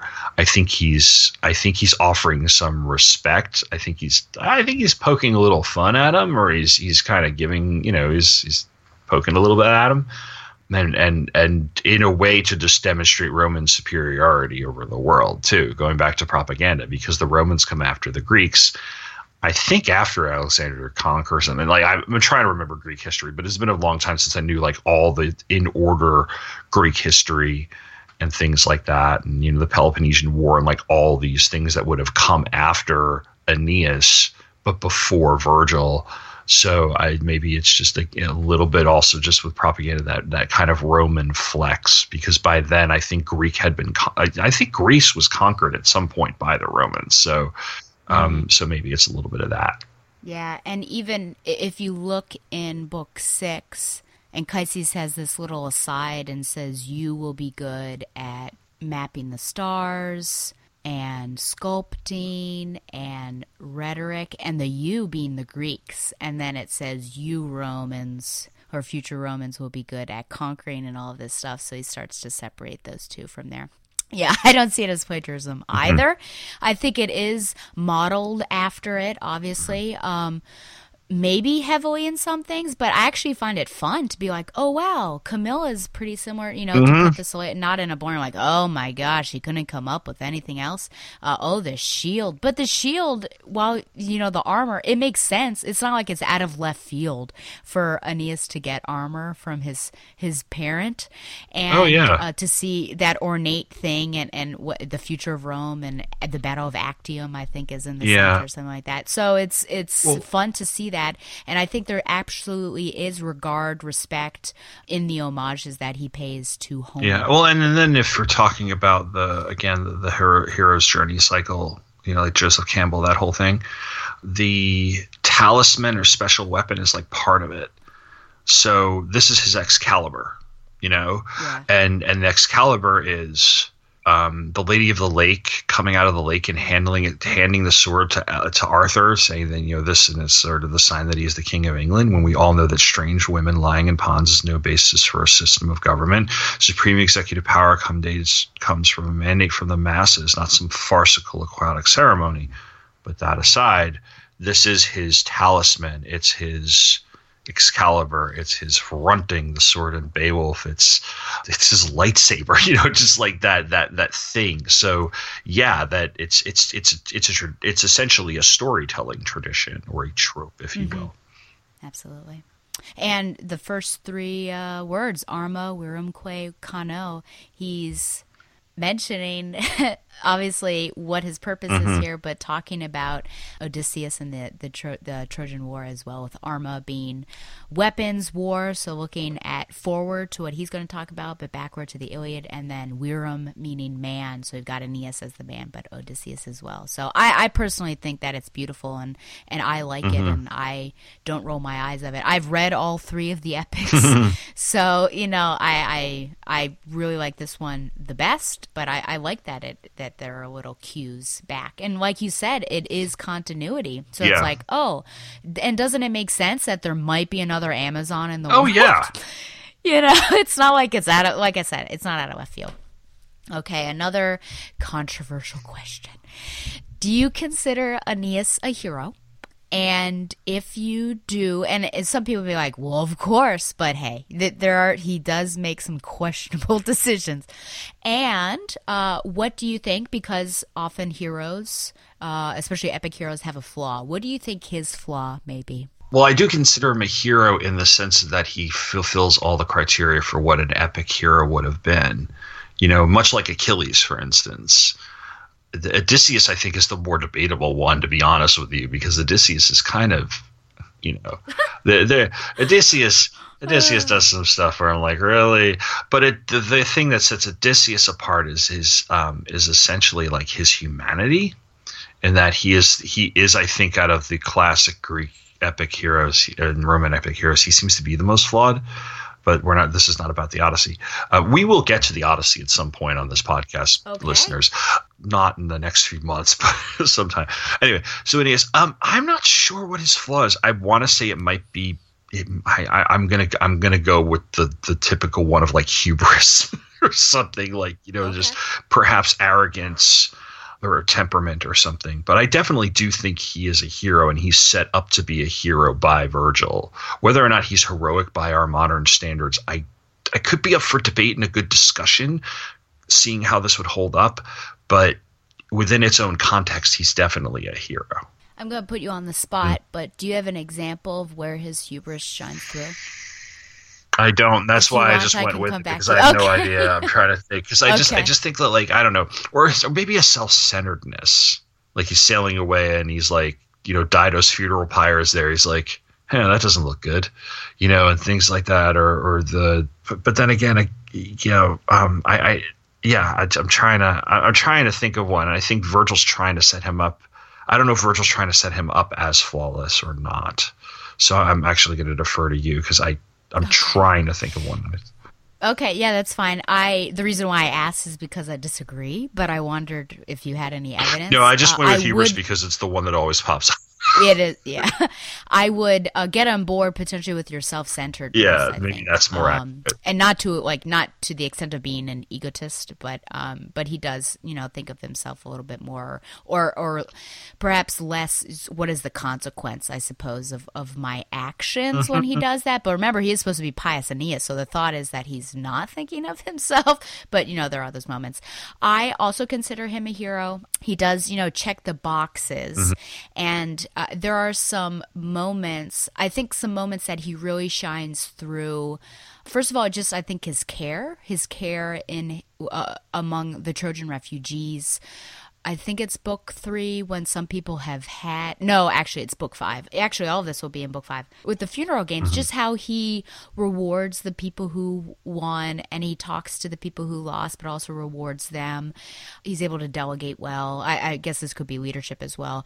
After the burning, he realizes, people have kind of had enough, and he gives them leave to depart from the mission if they so want. So I think that's a great character for him. Once they land on Carthage, he has that rousing speech of, and that's one of the big quotes from Virgil that you'll remember, of perhaps these things will be pleasing to us to remember at one point, right? That we've survived all of this, and he gives them hope of the future. Like, we've been told that this is going to happen. So he has this great speech, and then right after it, he says, all of this he feigns on his face, and he's pushing down these true feelings that he has about, fear and doubt. He's pushing it down, but he doesn't reveal it on his face. And you're like, wow, that he's not bringing other people in. Like, that's the type of guy you want. But then at the other side, so those are the positive moments, right, of Augustus potentially, right? But then you have him ready to kill Helen, like blood in his eyes, fire in his veins, and saying, I know I am not going to get anything from killing a woman. I will not make my name here. But people will remember that I killed Helen because she started this. Like, to think, oh man, Aeneas, really? And thus the epic tradition of treating women characters awfully continues. Come on. Yeah, very true. And then in book 10, I guess it would be once he finds out about Pallas, and then just that whole book is him just slaughtering people left and right and not giving any mercy to anyone who asks for it. It's really hard to read if, in general, I think, and if you're on board with Aeneas, it's really hard to read. So there are just those moments of like, yikes, what is this? Ooh, can heroes be allowed to do this? And I think that might be a criticism, of Augustus was, not necessarily kind to his enemies, especially, Mark Antony, if you think about that, cleaning house with the assassins once he has to go and find all of them. So you do think about that. But I do think he's a hero, but there are just some moments that give me pause, and we'll absolutely talk about the ending. Yeah. With his flaw, this is the flaw that I've always thought about, and I guess it kind of sounds dumb when I say it, but I think it means a lot. I think his flaw is being human. I think with a lot of these heroes, these epic heroes, they just have godlike strength and all of this, and it's just big, big, big.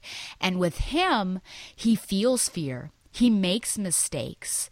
He gets angry, and not, I wonder if I could compare his anger with Achilles. I think at the end we could potentially. Yeah. But I just feel like he is not a flawless person, and I think he makes very human mistakes. And of all of the epic heroes, I think he's the most relatable, in my opinion.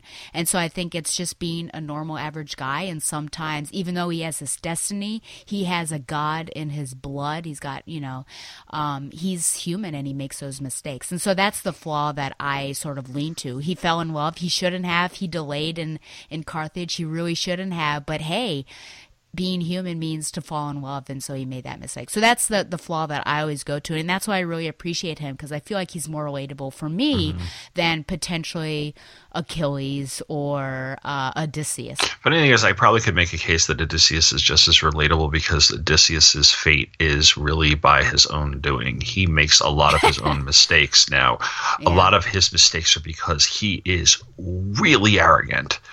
And his own arrogance is what brings about not even a downfall, but just brings about, like, results in his like entire crew. I mean, had he had he not shouted out, had he not turned back and taunted Polyphemus on his way off the island, he wouldn't have been lost at sea for 10 years, and things like that. So I think they're up there together, possibly for different reasons, though, that they're both very human. They are both very relatable, but at the same time, they don't have the same personalities or flaws.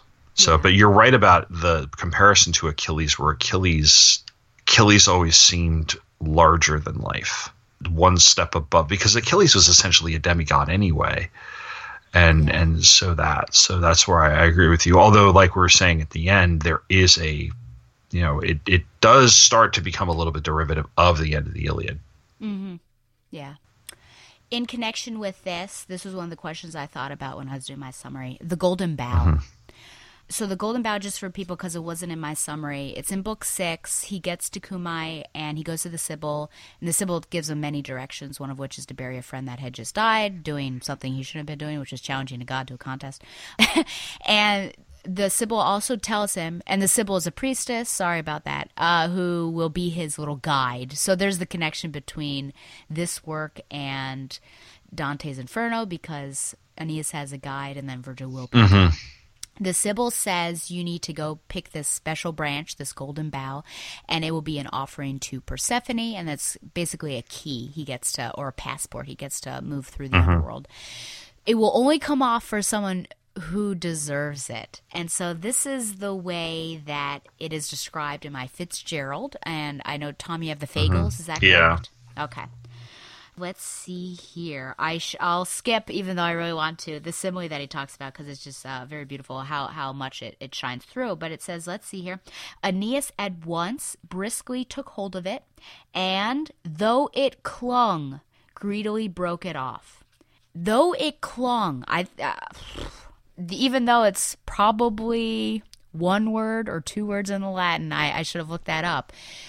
I think it speaks a lot. Why do you think it stuck a bit and doesn't? I mean, he's able to break it off, but it's not like bam, it clung. What do you think about this?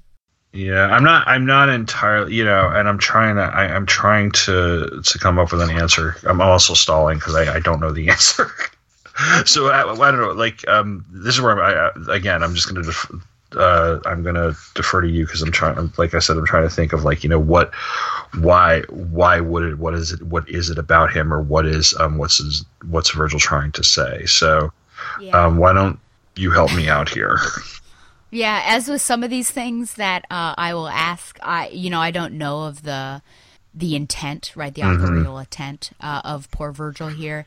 But I think it might connect back to what we were talking about, just Aeneas as a character, Augustus as a real life person, and that he has flaws. So perhaps a flawless hero, bam, would have come off, no clinging. But here it sticks just a bit to sort of show those mistakes that he's made, and that, hey, you're not the perfect hero. But it still comes off because, yes, that is his destiny, and yes, he is a hero. So that's as far as I've, in my studies of this, and sort of, because I know I've read a scholarly article on this as well. But I wondered if you potentially had any other insight, being someone who's not necessarily studying. No, I don't, and I think that's I wasn't. I think the reason I don't have an answer is I wasn't looking for that when I was reading it. So, oh yeah, I mean, it's obscure. Yeah. It's 2 words. Yeah, I wasn't right? looking for that story, but I also wasn't looking for the sort of criticism of Augustus. So I'm gonna. But the way you're phrasing it, the way you're putting it, does sound that sounds accurate enough that it definitely could be that way. Okay. Still sticking in book 6, another question that it's debated. It's debated a lot, and I have a thought on it, but I'd like to hear yours. So it's at the end of 6. There are 2 gates of sleep, one said to be of horn, this is from Fitzgerald, whereby the true shades pass with ease, the other all white, ivory agleam, without a flaw, and yet false dreams are sent. Through this one, by the ghosts to the upper world. Anchises now, his last instructions given, took son and Sibyl there, and let them go by the ivory gate. So the true dream, these two gates, they're also taken from the Odyssey. I think Penelope, she gets some messages through the horn. Yeah. They go through there. So here's the question. It's a hard question. Why does Aeneas go through the Ivory Gate, false dreams, not the one of horn? And this, I apologize. This was one of my No, I gotcha. ones I just added because I forgot about it. I know that in the Odyssey, he comes across his mother. And who he didn't know was dead, and he thinks that Persephone is tricking him. This is probably going to be inaccurate. I'm wondering if you take him through the land of false dreams and he is able to get what he needs out of it, that it shows his intelligence or something like that, that he's able to overcome the challenge of the underworld. Perhaps it symbolizes the hard road that he has to endure in order to get to founding Rome, because it's right before the wars. I don't know. I'm stretching here. I'm reaching here. What do you think? My only thought that I've had for years now, and I've still to work through it, is when he goes, well, I'll say before this, that Anchises tells him everything. He tells him of the future of Rome, all of these important people, and I will say, as a little prod to the propaganda, we do say Marcellus, who was the nephew of Augustus and his first chosen successor, and he dies at a young age. It was very tragic. And so there's this little opus to him in there. So there you go with that. But Anchises tells him everything. He also tells him of the wars yet to come, all of this stuff. So my rhetorical question is, do you really think someone can leave with all of that knowledge and continue his journey, and the journey's going to end okay? Yeah. Or is that allowable? The answer really is no. So I think he can't really leave with this superhuman knowledge or above human knowledge, because he could circumvent all this crazy stuff. He could have had Ascanius not go hunting and all of this stuff. And so I think in a way it almost like washes, like mind wipes him as he walks through. And I think I'm hoping that he's left with the comfort of, I met my father, I understand, my destiny will be fulfilled, but there will be hardship. But he doesn't know exactly what it is, because he can't have this knowledge going through. So that is as far as I've gotten with it for the years that I've been teaching it. Yeah, it's like, you're going to make it home, but here's all the stuff that you're going to have to run into. This is how you get home, and it's almost like guidance rather than that. I found the passage, if you want to just compare translations really quickly. Oh, sure. Yeah. So it's in the Fagles, it's about line 241 to about 247. So, as mistletoe in the dead of winter's icy forests leaves with life on a tree that never gave it birth, embracing the smooth trunk with its pale yellow bloom, so glowed the golden foliage against the ilex evergreen, so rustled the sheer gold leaf in the light breeze. Aeneas grips it at once. The bough holds back. He tears it off in his zeal and bears it into the Vedic Sibyl's shrine.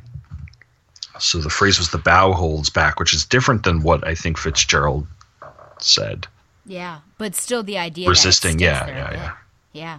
Okay, let's see. Okay, let's talk about Dido. Been holding off on her. I don't even know how to phrase this question. I mean, I put in our document in defense of Dido. But let's just go with this. What do you think about Dido as a character? I think she's a tragic character because I think she's manipulated by the gods, and maybe not by Aeneas per se. I think that's where his self-centeredness might come in, where he's like, I got to keep going, so bye.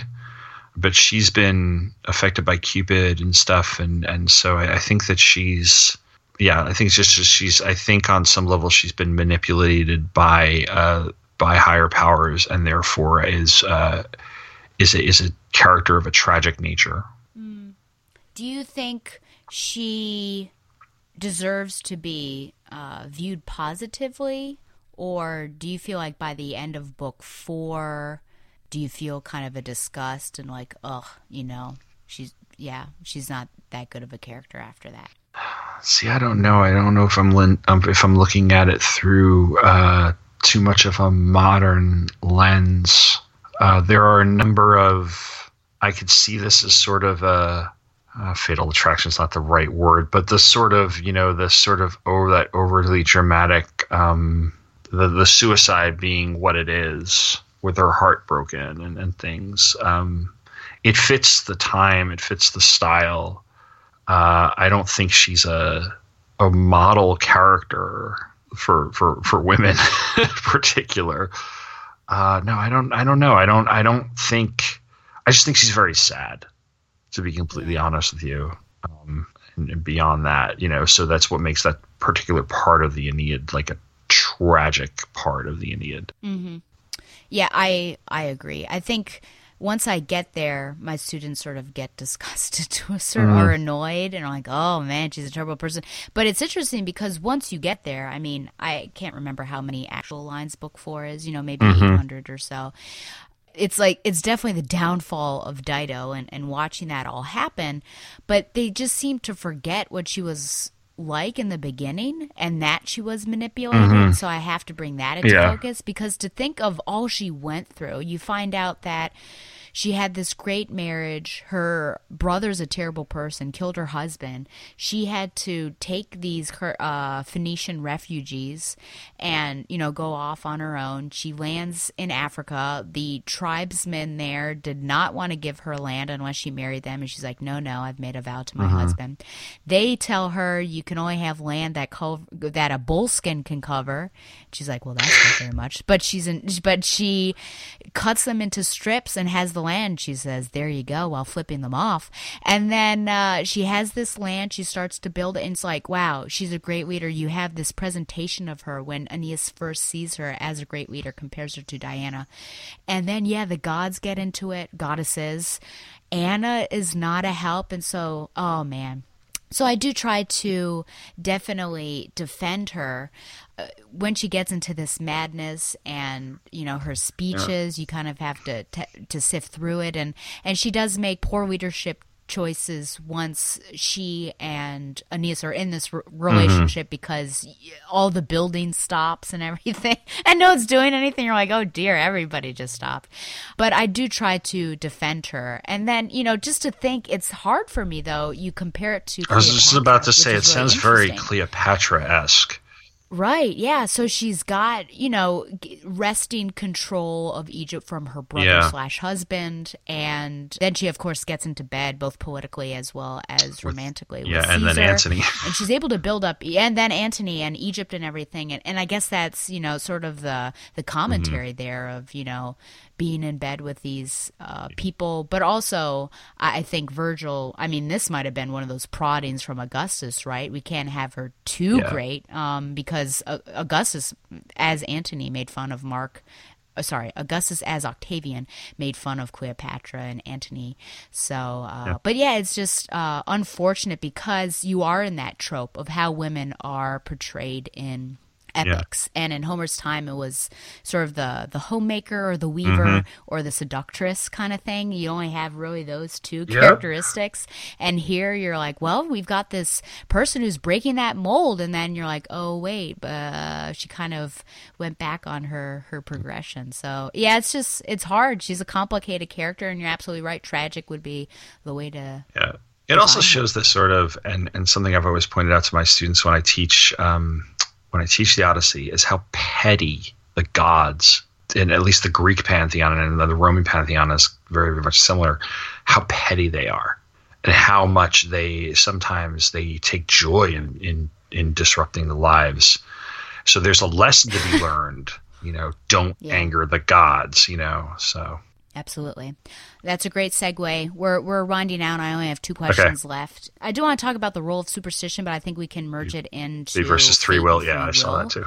Yeah. So, I'll say with Aeneas, and then we can say with the rest of the characters. So Aeneas, of course, to what extent does he have free will? And then with the rest of the characters that we see, to what extent do they have free will? So fate versus free will is the challenge. What do you think? I think fate plays a significant part in this, because especially in the early, like maybe the first half of it, So the second half of it, I don't know how much, but I do know that it's very much like Fate. I feel like maybe especially with the final battles and stuff, that he's reached the point where like Fate is the Fate's played out now, and now he's just like he's kind of hit the point where now he's like, I don't know if it's his free will or what, but he's just kind of fulfilling everything. So he's more the star of the show there, whereas in other tales, not just epics, but there were entire plays about the role of fate. At least with the Greeks, like, we go back to Oedipus, for instance, right? You can't avoid your fate. As much as you've tried to, as much as your parents tried to, you're still going to grow up to marry your mother and kill your father. With this, there are certain aspects of fate that are definitely in play here. Like, he has to go to this particular place. He arrives at the one island you were saying, and it's escaping me right now. And they're like, no, that's not where you're supposed to go. Goodbye, and so there is a certain amount of fate. And then we see the whole catalog of warriors, and we see the whole history of Rome, and that this was destined to happen.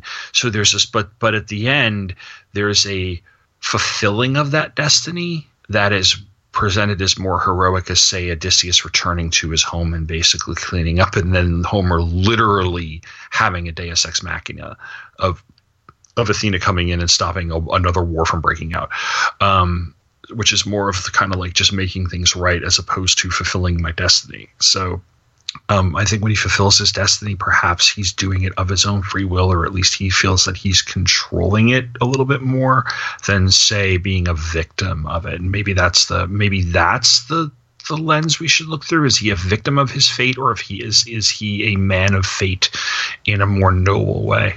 Yeah. So the fates, just to give a sense, the fates are even, or destiny, are even more powerful than the gods. Yeah. So once and by powerful I mean even the gods cannot change somebody's fate. So that's why Juno is raging all the time, because she knows what's about to happen. Yeah, that's when Polyphemus puts the curse on Odysseus because he doesn't want him to ever get home. He literally says, if fate has it that he returns home, then this is what I want to happen. Yeah. So, just to give context for people who might not know about that. So, fate and destiny, I think, are driving this story. And every time, the gods visiting Aeneas and telling him to move on, or if he's in the wrong place, telling him to move on. Aeneas twice, in terms of Dido, says, "It is not of my will that I leave, but of the gods' will." He says that to her in book 4, as well as in book 6 when he sees her again. So it's a lot. Like, it seems like on the surface, he really has no free whatsoever. My only hope for him that he had some free will is that he does make choices. I think in terms of Juno, her only ability to mess with Aeneas is to delay him and to push him off. That storm can push him off, but she can't kill him. The war and everything, she can delay all of that from inevitably happening, but the settling and everything, but it's still going to happen. So that's her ability. And with him, he landed in Carthage, obviously, though he knew in the back of his mind, though he had to be reminded that he was going to have to leave. But hey, he did have a pretty nice time there in Carthage. So I think he's able to make some choices, but for the most part, he's very much driven by fate. With which, we could at another point get into a discussion about predestination, right? Which some sects of Christianity believe and some people do not. That's true. So it's hard. I still am very confused by it. Hey, look, there was the whole practice of plenary indulgences at one point, which is part of the Canterbury Tales. In one of the prologues, one of the characters at the end of his tale or something basically offers them up, takes them. So no, I totally know that. It was predestination. Was that Calvin? I think it's Calvin is one of the people in Protestant, in early Protestantism, that comes with that really holds true to that idea of predestination. Yeah. With the other characters, because they're not spotlit as much. It's hard to say. I mean, in terms of the Trojan refugees, they're really at the whim and the will of Aeneas. So they don't have too much. I think with Dido, I think it's a tie between manipulation and free will, because obviously suicide, you're taking your life in your own hands. So I think in that moment, she was able to break that bad cycle. And to a certain extent, it was a blessing. I'd like to know what happens to Anna, and does Anna take control? I mean, she's able to go to the underworld and is reunited with her husband, which is really, I think, I mean, that's a beautiful moment once you get to the underworld. So, but yeah, just with, if I were to tie it into the superstition, I wonder about it. And I don't think Virgil's making, some sort of critique about superstition or religion at that time. But reading it, it's just interesting because whenever a god appears or some sign appears, the people are easily manipulated into doing whatever happens, which is great for pietas, because of course you're bowing to the gods, you're listening to them, but it's bad when clearly the gods are against them. So I'm just thinking about book 5, because Juno uses that belief, right, to get them to burn the ships, because the people are like, oh, a god is telling us to do this, we must do it. So I just think that's interesting too. I wonder how, right now I just haven't tied in how well that works with fate and free will, but I think their commitment to superstition, belief in the gods and everything perhaps limits their free will, because they're looking at what the gods are asking them to do. But on the other side, you also have a choice. Do I listen to the gods or do I not? And in that moment, they had that choice, and they decided to listen poorly and burn the boats. Do you have any thoughts on other characters other than Aeneas? No, I agree with you that a lot of the other characters are really beholden to what he has, and if he's guided by fate. And guided by fate is a very, very good, or propelled by fate is a very, very good way to put it, because like I said, there's got to be another, because he's not a victim of fate as like Oedipus is. And so, but yeah, that superstition does get them into trouble. Whereas in other epics, it doesn't necessarily do that. Is they're going against the gods gets them into trouble because they disobey orders or something. So, but yeah, I think maybe the superstition kind of enables fate in some cases, perhaps. Because maybe that's a good word for it. So yeah. Okay. Well, our last character's fate we shall talk about is Turnus. And so I save this for last just because I think this is a really important question, and I think it deserves to be last. So is Turnus's death justified?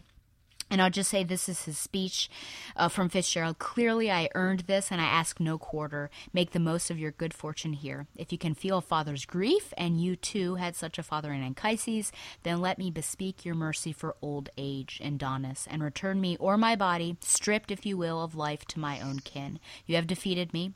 The Ausonians have seen me in defeat. Spreading my hands, Lavinia is your bride, but go no further out of hatred. And Aeneas does. Aeneas he stays his hand for a bit and then sees that, I didn't talk about the booty question. We can tie that in here, I think. But yeah, Aeneas sees Pallas's sword belt, and he ends up killing, and that is how it ends, folks. It's well, and the thing is, like, when Achilles kills Hector, it seems justified in the context of Hector having killed Patroclus, but then Achilles arrogantly ties Hector to his chariot and drags Hector's body around in front of everybody at Troy. I don't even think we get that far. Like, with the death of Turnus, it just kind of ends. Yeah. I don't think he would. I don't know if Aeneas would have done that, because it struck me as like Virgil wouldn't have had him do that. He wanted to have him be above that on some level. This is death thus justified. I think it was inevitable. I think it's a very human moment because it's out of like a real emotion and rage, as opposed to an honor killing. Is that even a term? But is it justified? It's, on the one hand, it seems like a murder. On the other hand, it's war. Do you spare his life and just take the land and leave him kind of a shell of the person he once was? Is that a fate worse than just killing him? It's a tough answer, because in the context of the war and Aeneas, like I said, it's whether or not it's justified, it was always going to happen. and perhaps the concept of vengeance for your best friend, so to speak, is enough of a justification. But at the same time, there's also mercy, and perhaps mercy is a very good attribute in a person, in a soldier, in a leader. So perhaps he's making some sort of comment on that. Yeah, this is tough. And I purposely asked. I think it needs to be asked because it does end so abruptly. The last 4 lines: he sank his blade in fury in Turnus's chest. Then all the body slackened in death's chill, and with a groan for that indignity, his spirit fled into the gloom below. And that's it. That is it. Yeah. So who knows if Virgil's going to continue on, but it has an ending. So there you go. The reason why this is interesting, right? Because do I think it's justified, or do I just not like it? And I don't think that Aeneas should do it. I think are two different. I think that's a good point. Here. Yeah. I'm going to say that I don't think it was justified, and next week I might say that it was justified. I don't know. The reason why is because Aeneas has basically sacked Latium. It is now burning, which I think was another poor move. They're essentially invaders. Like Troy. Yes, it's true. Yeah. And he didn't want it, that's true, but he didn't need to burn that city, or town, rather. He has killed, main opposition members. I think Mezentius was a person that needed to die for the sake of the alliance between Aeneas and Evander. And this was single combat, and I think he could have you are defeated. And Turnus gives him everything. He's like, we'll be done. My people know that we're done. You have Lavinia, and that's it. In killing him, does it necessarily prevent further wars? In not killing him, does it wars happen for whatever reason. But I think back to Book 6, where Anchises, in that same thing where I talked about, you Greeks will be able to do ... With the Roman section, he says, woe to the proud, but mercy to the conquered. And yes, potentially he's mind wiped, but to think that there is that moment right there, you have conquered someone, and he is humble. He is humble and asking for mercy, and you don't give it to him. And I think in that case, that it's not justified. If we go back to Book 10, the slaughter that he commits is because of Pallas. And if we allow that to happen, should Pallas's body and his blood be satiated not by that? He killed so many people in that book. And so I think, oh man, I feel it's just a move I wish he hadn't had made. I think it's not justified looking at it. And I can appreciate that emotional gut reaction to seeing this young man's belt that you have a connection with, that was basically a hostage in the term of hey, there's a treaty between someone, and here's my presentation for that, and a significant person for that, with Evander, and you lost that, unfortunately, and I can appreciate that, but in that moment, he becomes a hated enemy in Achilles, because I think and it's just, oh man, it's just it's heart-wrenching to watch. So I just feel like, no, in that moment he should have been the bigger man and been that. It's a killing that we've seen played out in cinema, but in the cinema, in different characters, there's always an aftermath, and I think the weakness of the scene, granted, he died before he finished it, so we don't know if he was going to add an epilogue, and he was going to add it ends, and it essentially has very little falling action or resolution. The resolution is the founding of Rome, but there's no falling action here, and I think that's one of the, as far as this question, that's the biggest flaw. But it's not his fault. He died. So it's, but I think had there been some falling action post the death, we would still be discussing this, but not with as much consternation over it as we are. Yeah. Yeah. I think it's something that'll be debated for a long time. I can see that. And it's one of my questions that I ask at the end of all my students. So, you have to look at the whole picture, I think, of it's certainly not one moment in time. And so this week I've decided that it is not justified, but who knows what I'll say later. Okay, so there we are. And I would say just with one of my questions that we didn't talk about is Virgil making a commentary on booty, and then Tom commented Sir on Mix-a-Lot it, said. like Sir Mix-a-Lot and all of that stuff. But there are so many times that people taking an item, Camilla was one, Nisus and Euryalus, they were picked out because the moonlight was shining off of a helmet that they had taken from the camp. And so I feel like there's something that Virgil is saying about wartime and taking other people's belongings, even though that was the practice. But it's just like every time that happened, bam, that person was meeting their fate, and that's what happened to Turnus. That's a very good point, yeah. So, is this required reading, Tom? I think if you are a fan of mythology and you have read some more of the modern stuff, whether it be watching Star Wars or reading even the Harry Potter stuff, or being like, Brett has read Percy Jackson and the Olympians and some of the other Rick Riordan things, then it becomes required reading because it's almost like you start there and you work your way backward to the more to the source materials, in the same way that the Odyssey, I think, it's up there with something like the Odyssey or Beowulf, that eventually you should get around to reading this, because it's one of the kind of foundational texts of Western literature. So yeah. I believe that it's a required reading. I mean, we're doing the Iliad or the Odyssey, so why not the follow-up or the sequel to God, why the hell would we do the Iliad? It is required reading in my Latin class. We do excerpts of it, and we do an interpretation of it, so it's not the Aeneid. I tried that one year, and it was rather hard. They're not ready for it at 8th grade. And they read it in junior year as well in their class, which then goes on to the Inferno and all of that stuff. Not the Inferno. Am I right? Inferno, the Divine Comedy, the Inferno, Purgatorio, and Paradiso. But I don't think Virgil's part of Paradiso. I think he's only Inferno. I've only read the Inferno, so I've never read all 3 books of the Divine Comedy. All right. So yes, my answer. I kind of figured that, though. That'd be weird if I said no, absolutely not. So we have two pieces of feedback. I'm going to read them both to give Stella a rest here. They are both on last episode, which was Between the World and Me by Ta-Nehisi Coates. The first is from Robert Ward, our Scholastic book buddy. He says, I really appreciate this book choice. This was on Facebook, by the way. In the first half of my life, I grew up in an area with a larger population of minorities, whereas when we moved, it was much more white. I'll never be able to fully understand the Black experience, but I'm very socially conscious and glad to hear what life is like and how they relate to their experiences. I may be awfully white, but do consider myself an ally and always curious about issues important to women and other races. As it happens, I've never heard the stress on the body like Quotes utilizes, which works out because I recently read an article on recognizing the whiteness of Jane Austen, in which the author wrote in a similar style.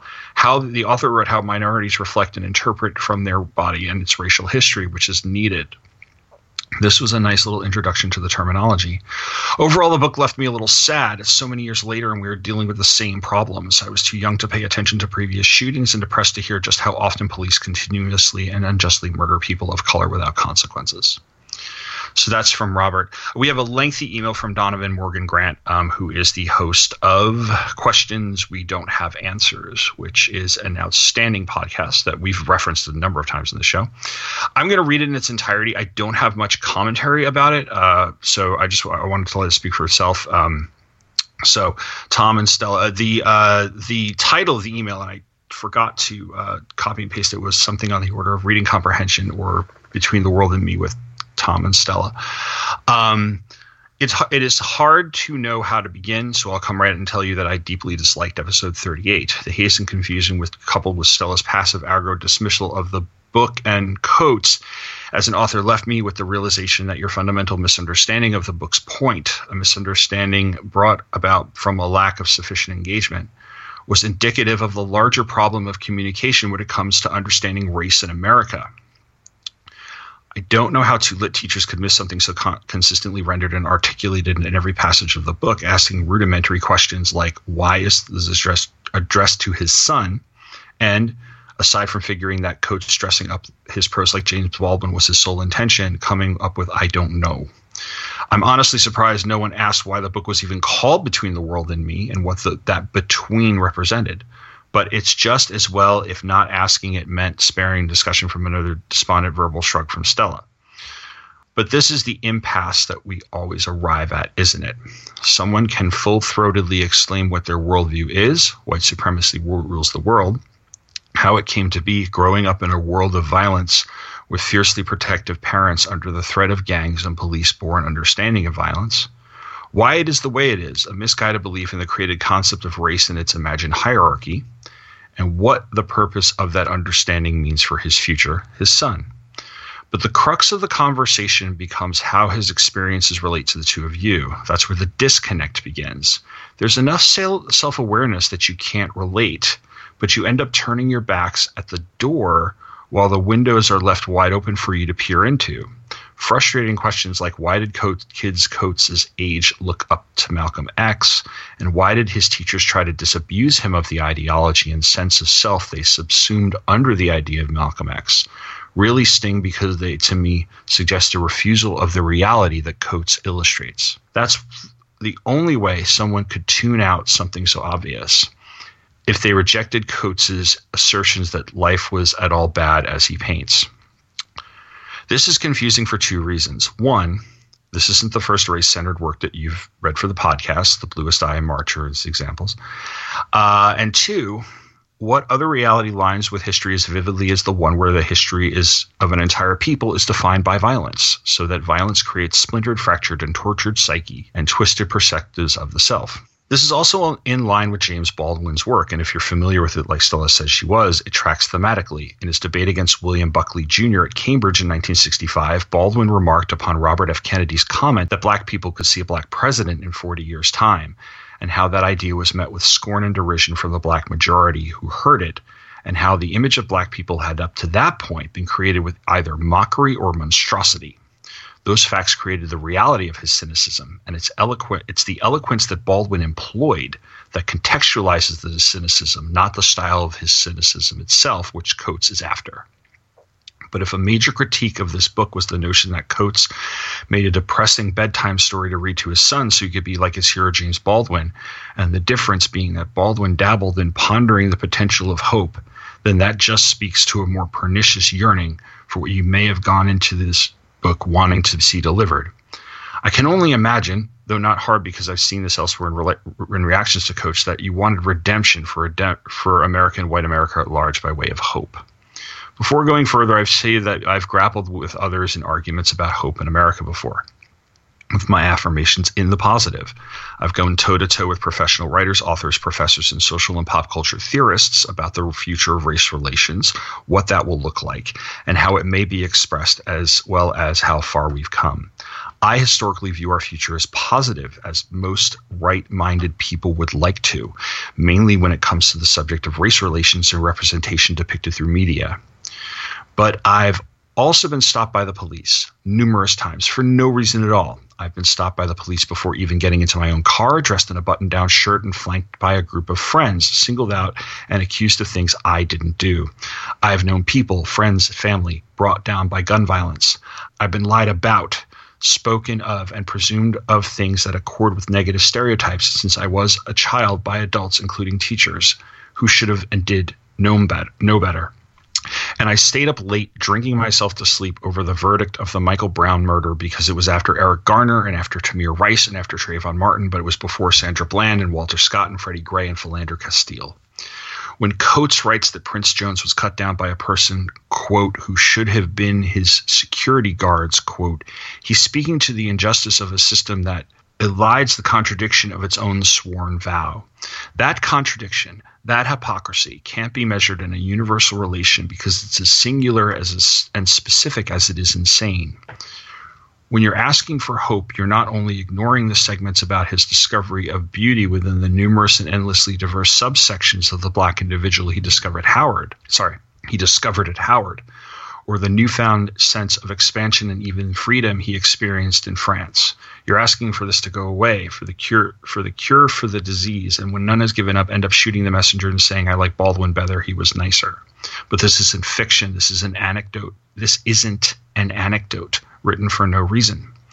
To put it plainly, I think it's offensive to suggest that Coates was in any way being disingenuous or anything other than loving with the whole of his being and writing for his son. Yes, it's absolutely disquieting and depressing and not geared for light reading. But it's also utterly honest, completely serious, and forthright in a way that allows all kinds of emotions to come through in the writing, even if the overarching tone is dour.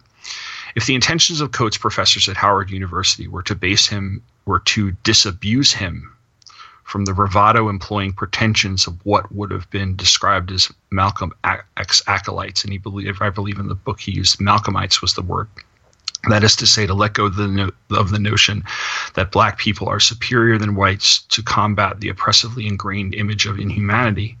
What I'm trying to make you understand is that the narrative of race in America is not a straight line of things were awful, but gradually less so now. It's a problem of humanity understood not in degrees but dimensions. Understanding the problem is the hope. If the book's description of the reality is too ugly to fully immerse yourselves in, at least do the work of tackling the basic issues of how can policing improve based on what Coates describes, or even discuss what other people might have to say to combat or interrogate Coates' claim. Demonstrate an understanding of the weight of the issues at hand. That's all I ask. Otherwise, foggy, befuddled misunderstandings are all we're going to be left with, and there will be more books like this written in the future, and more people will read every heartbroken word meticulously typed out as though people's lives depended on it, and ask, but where's the hope?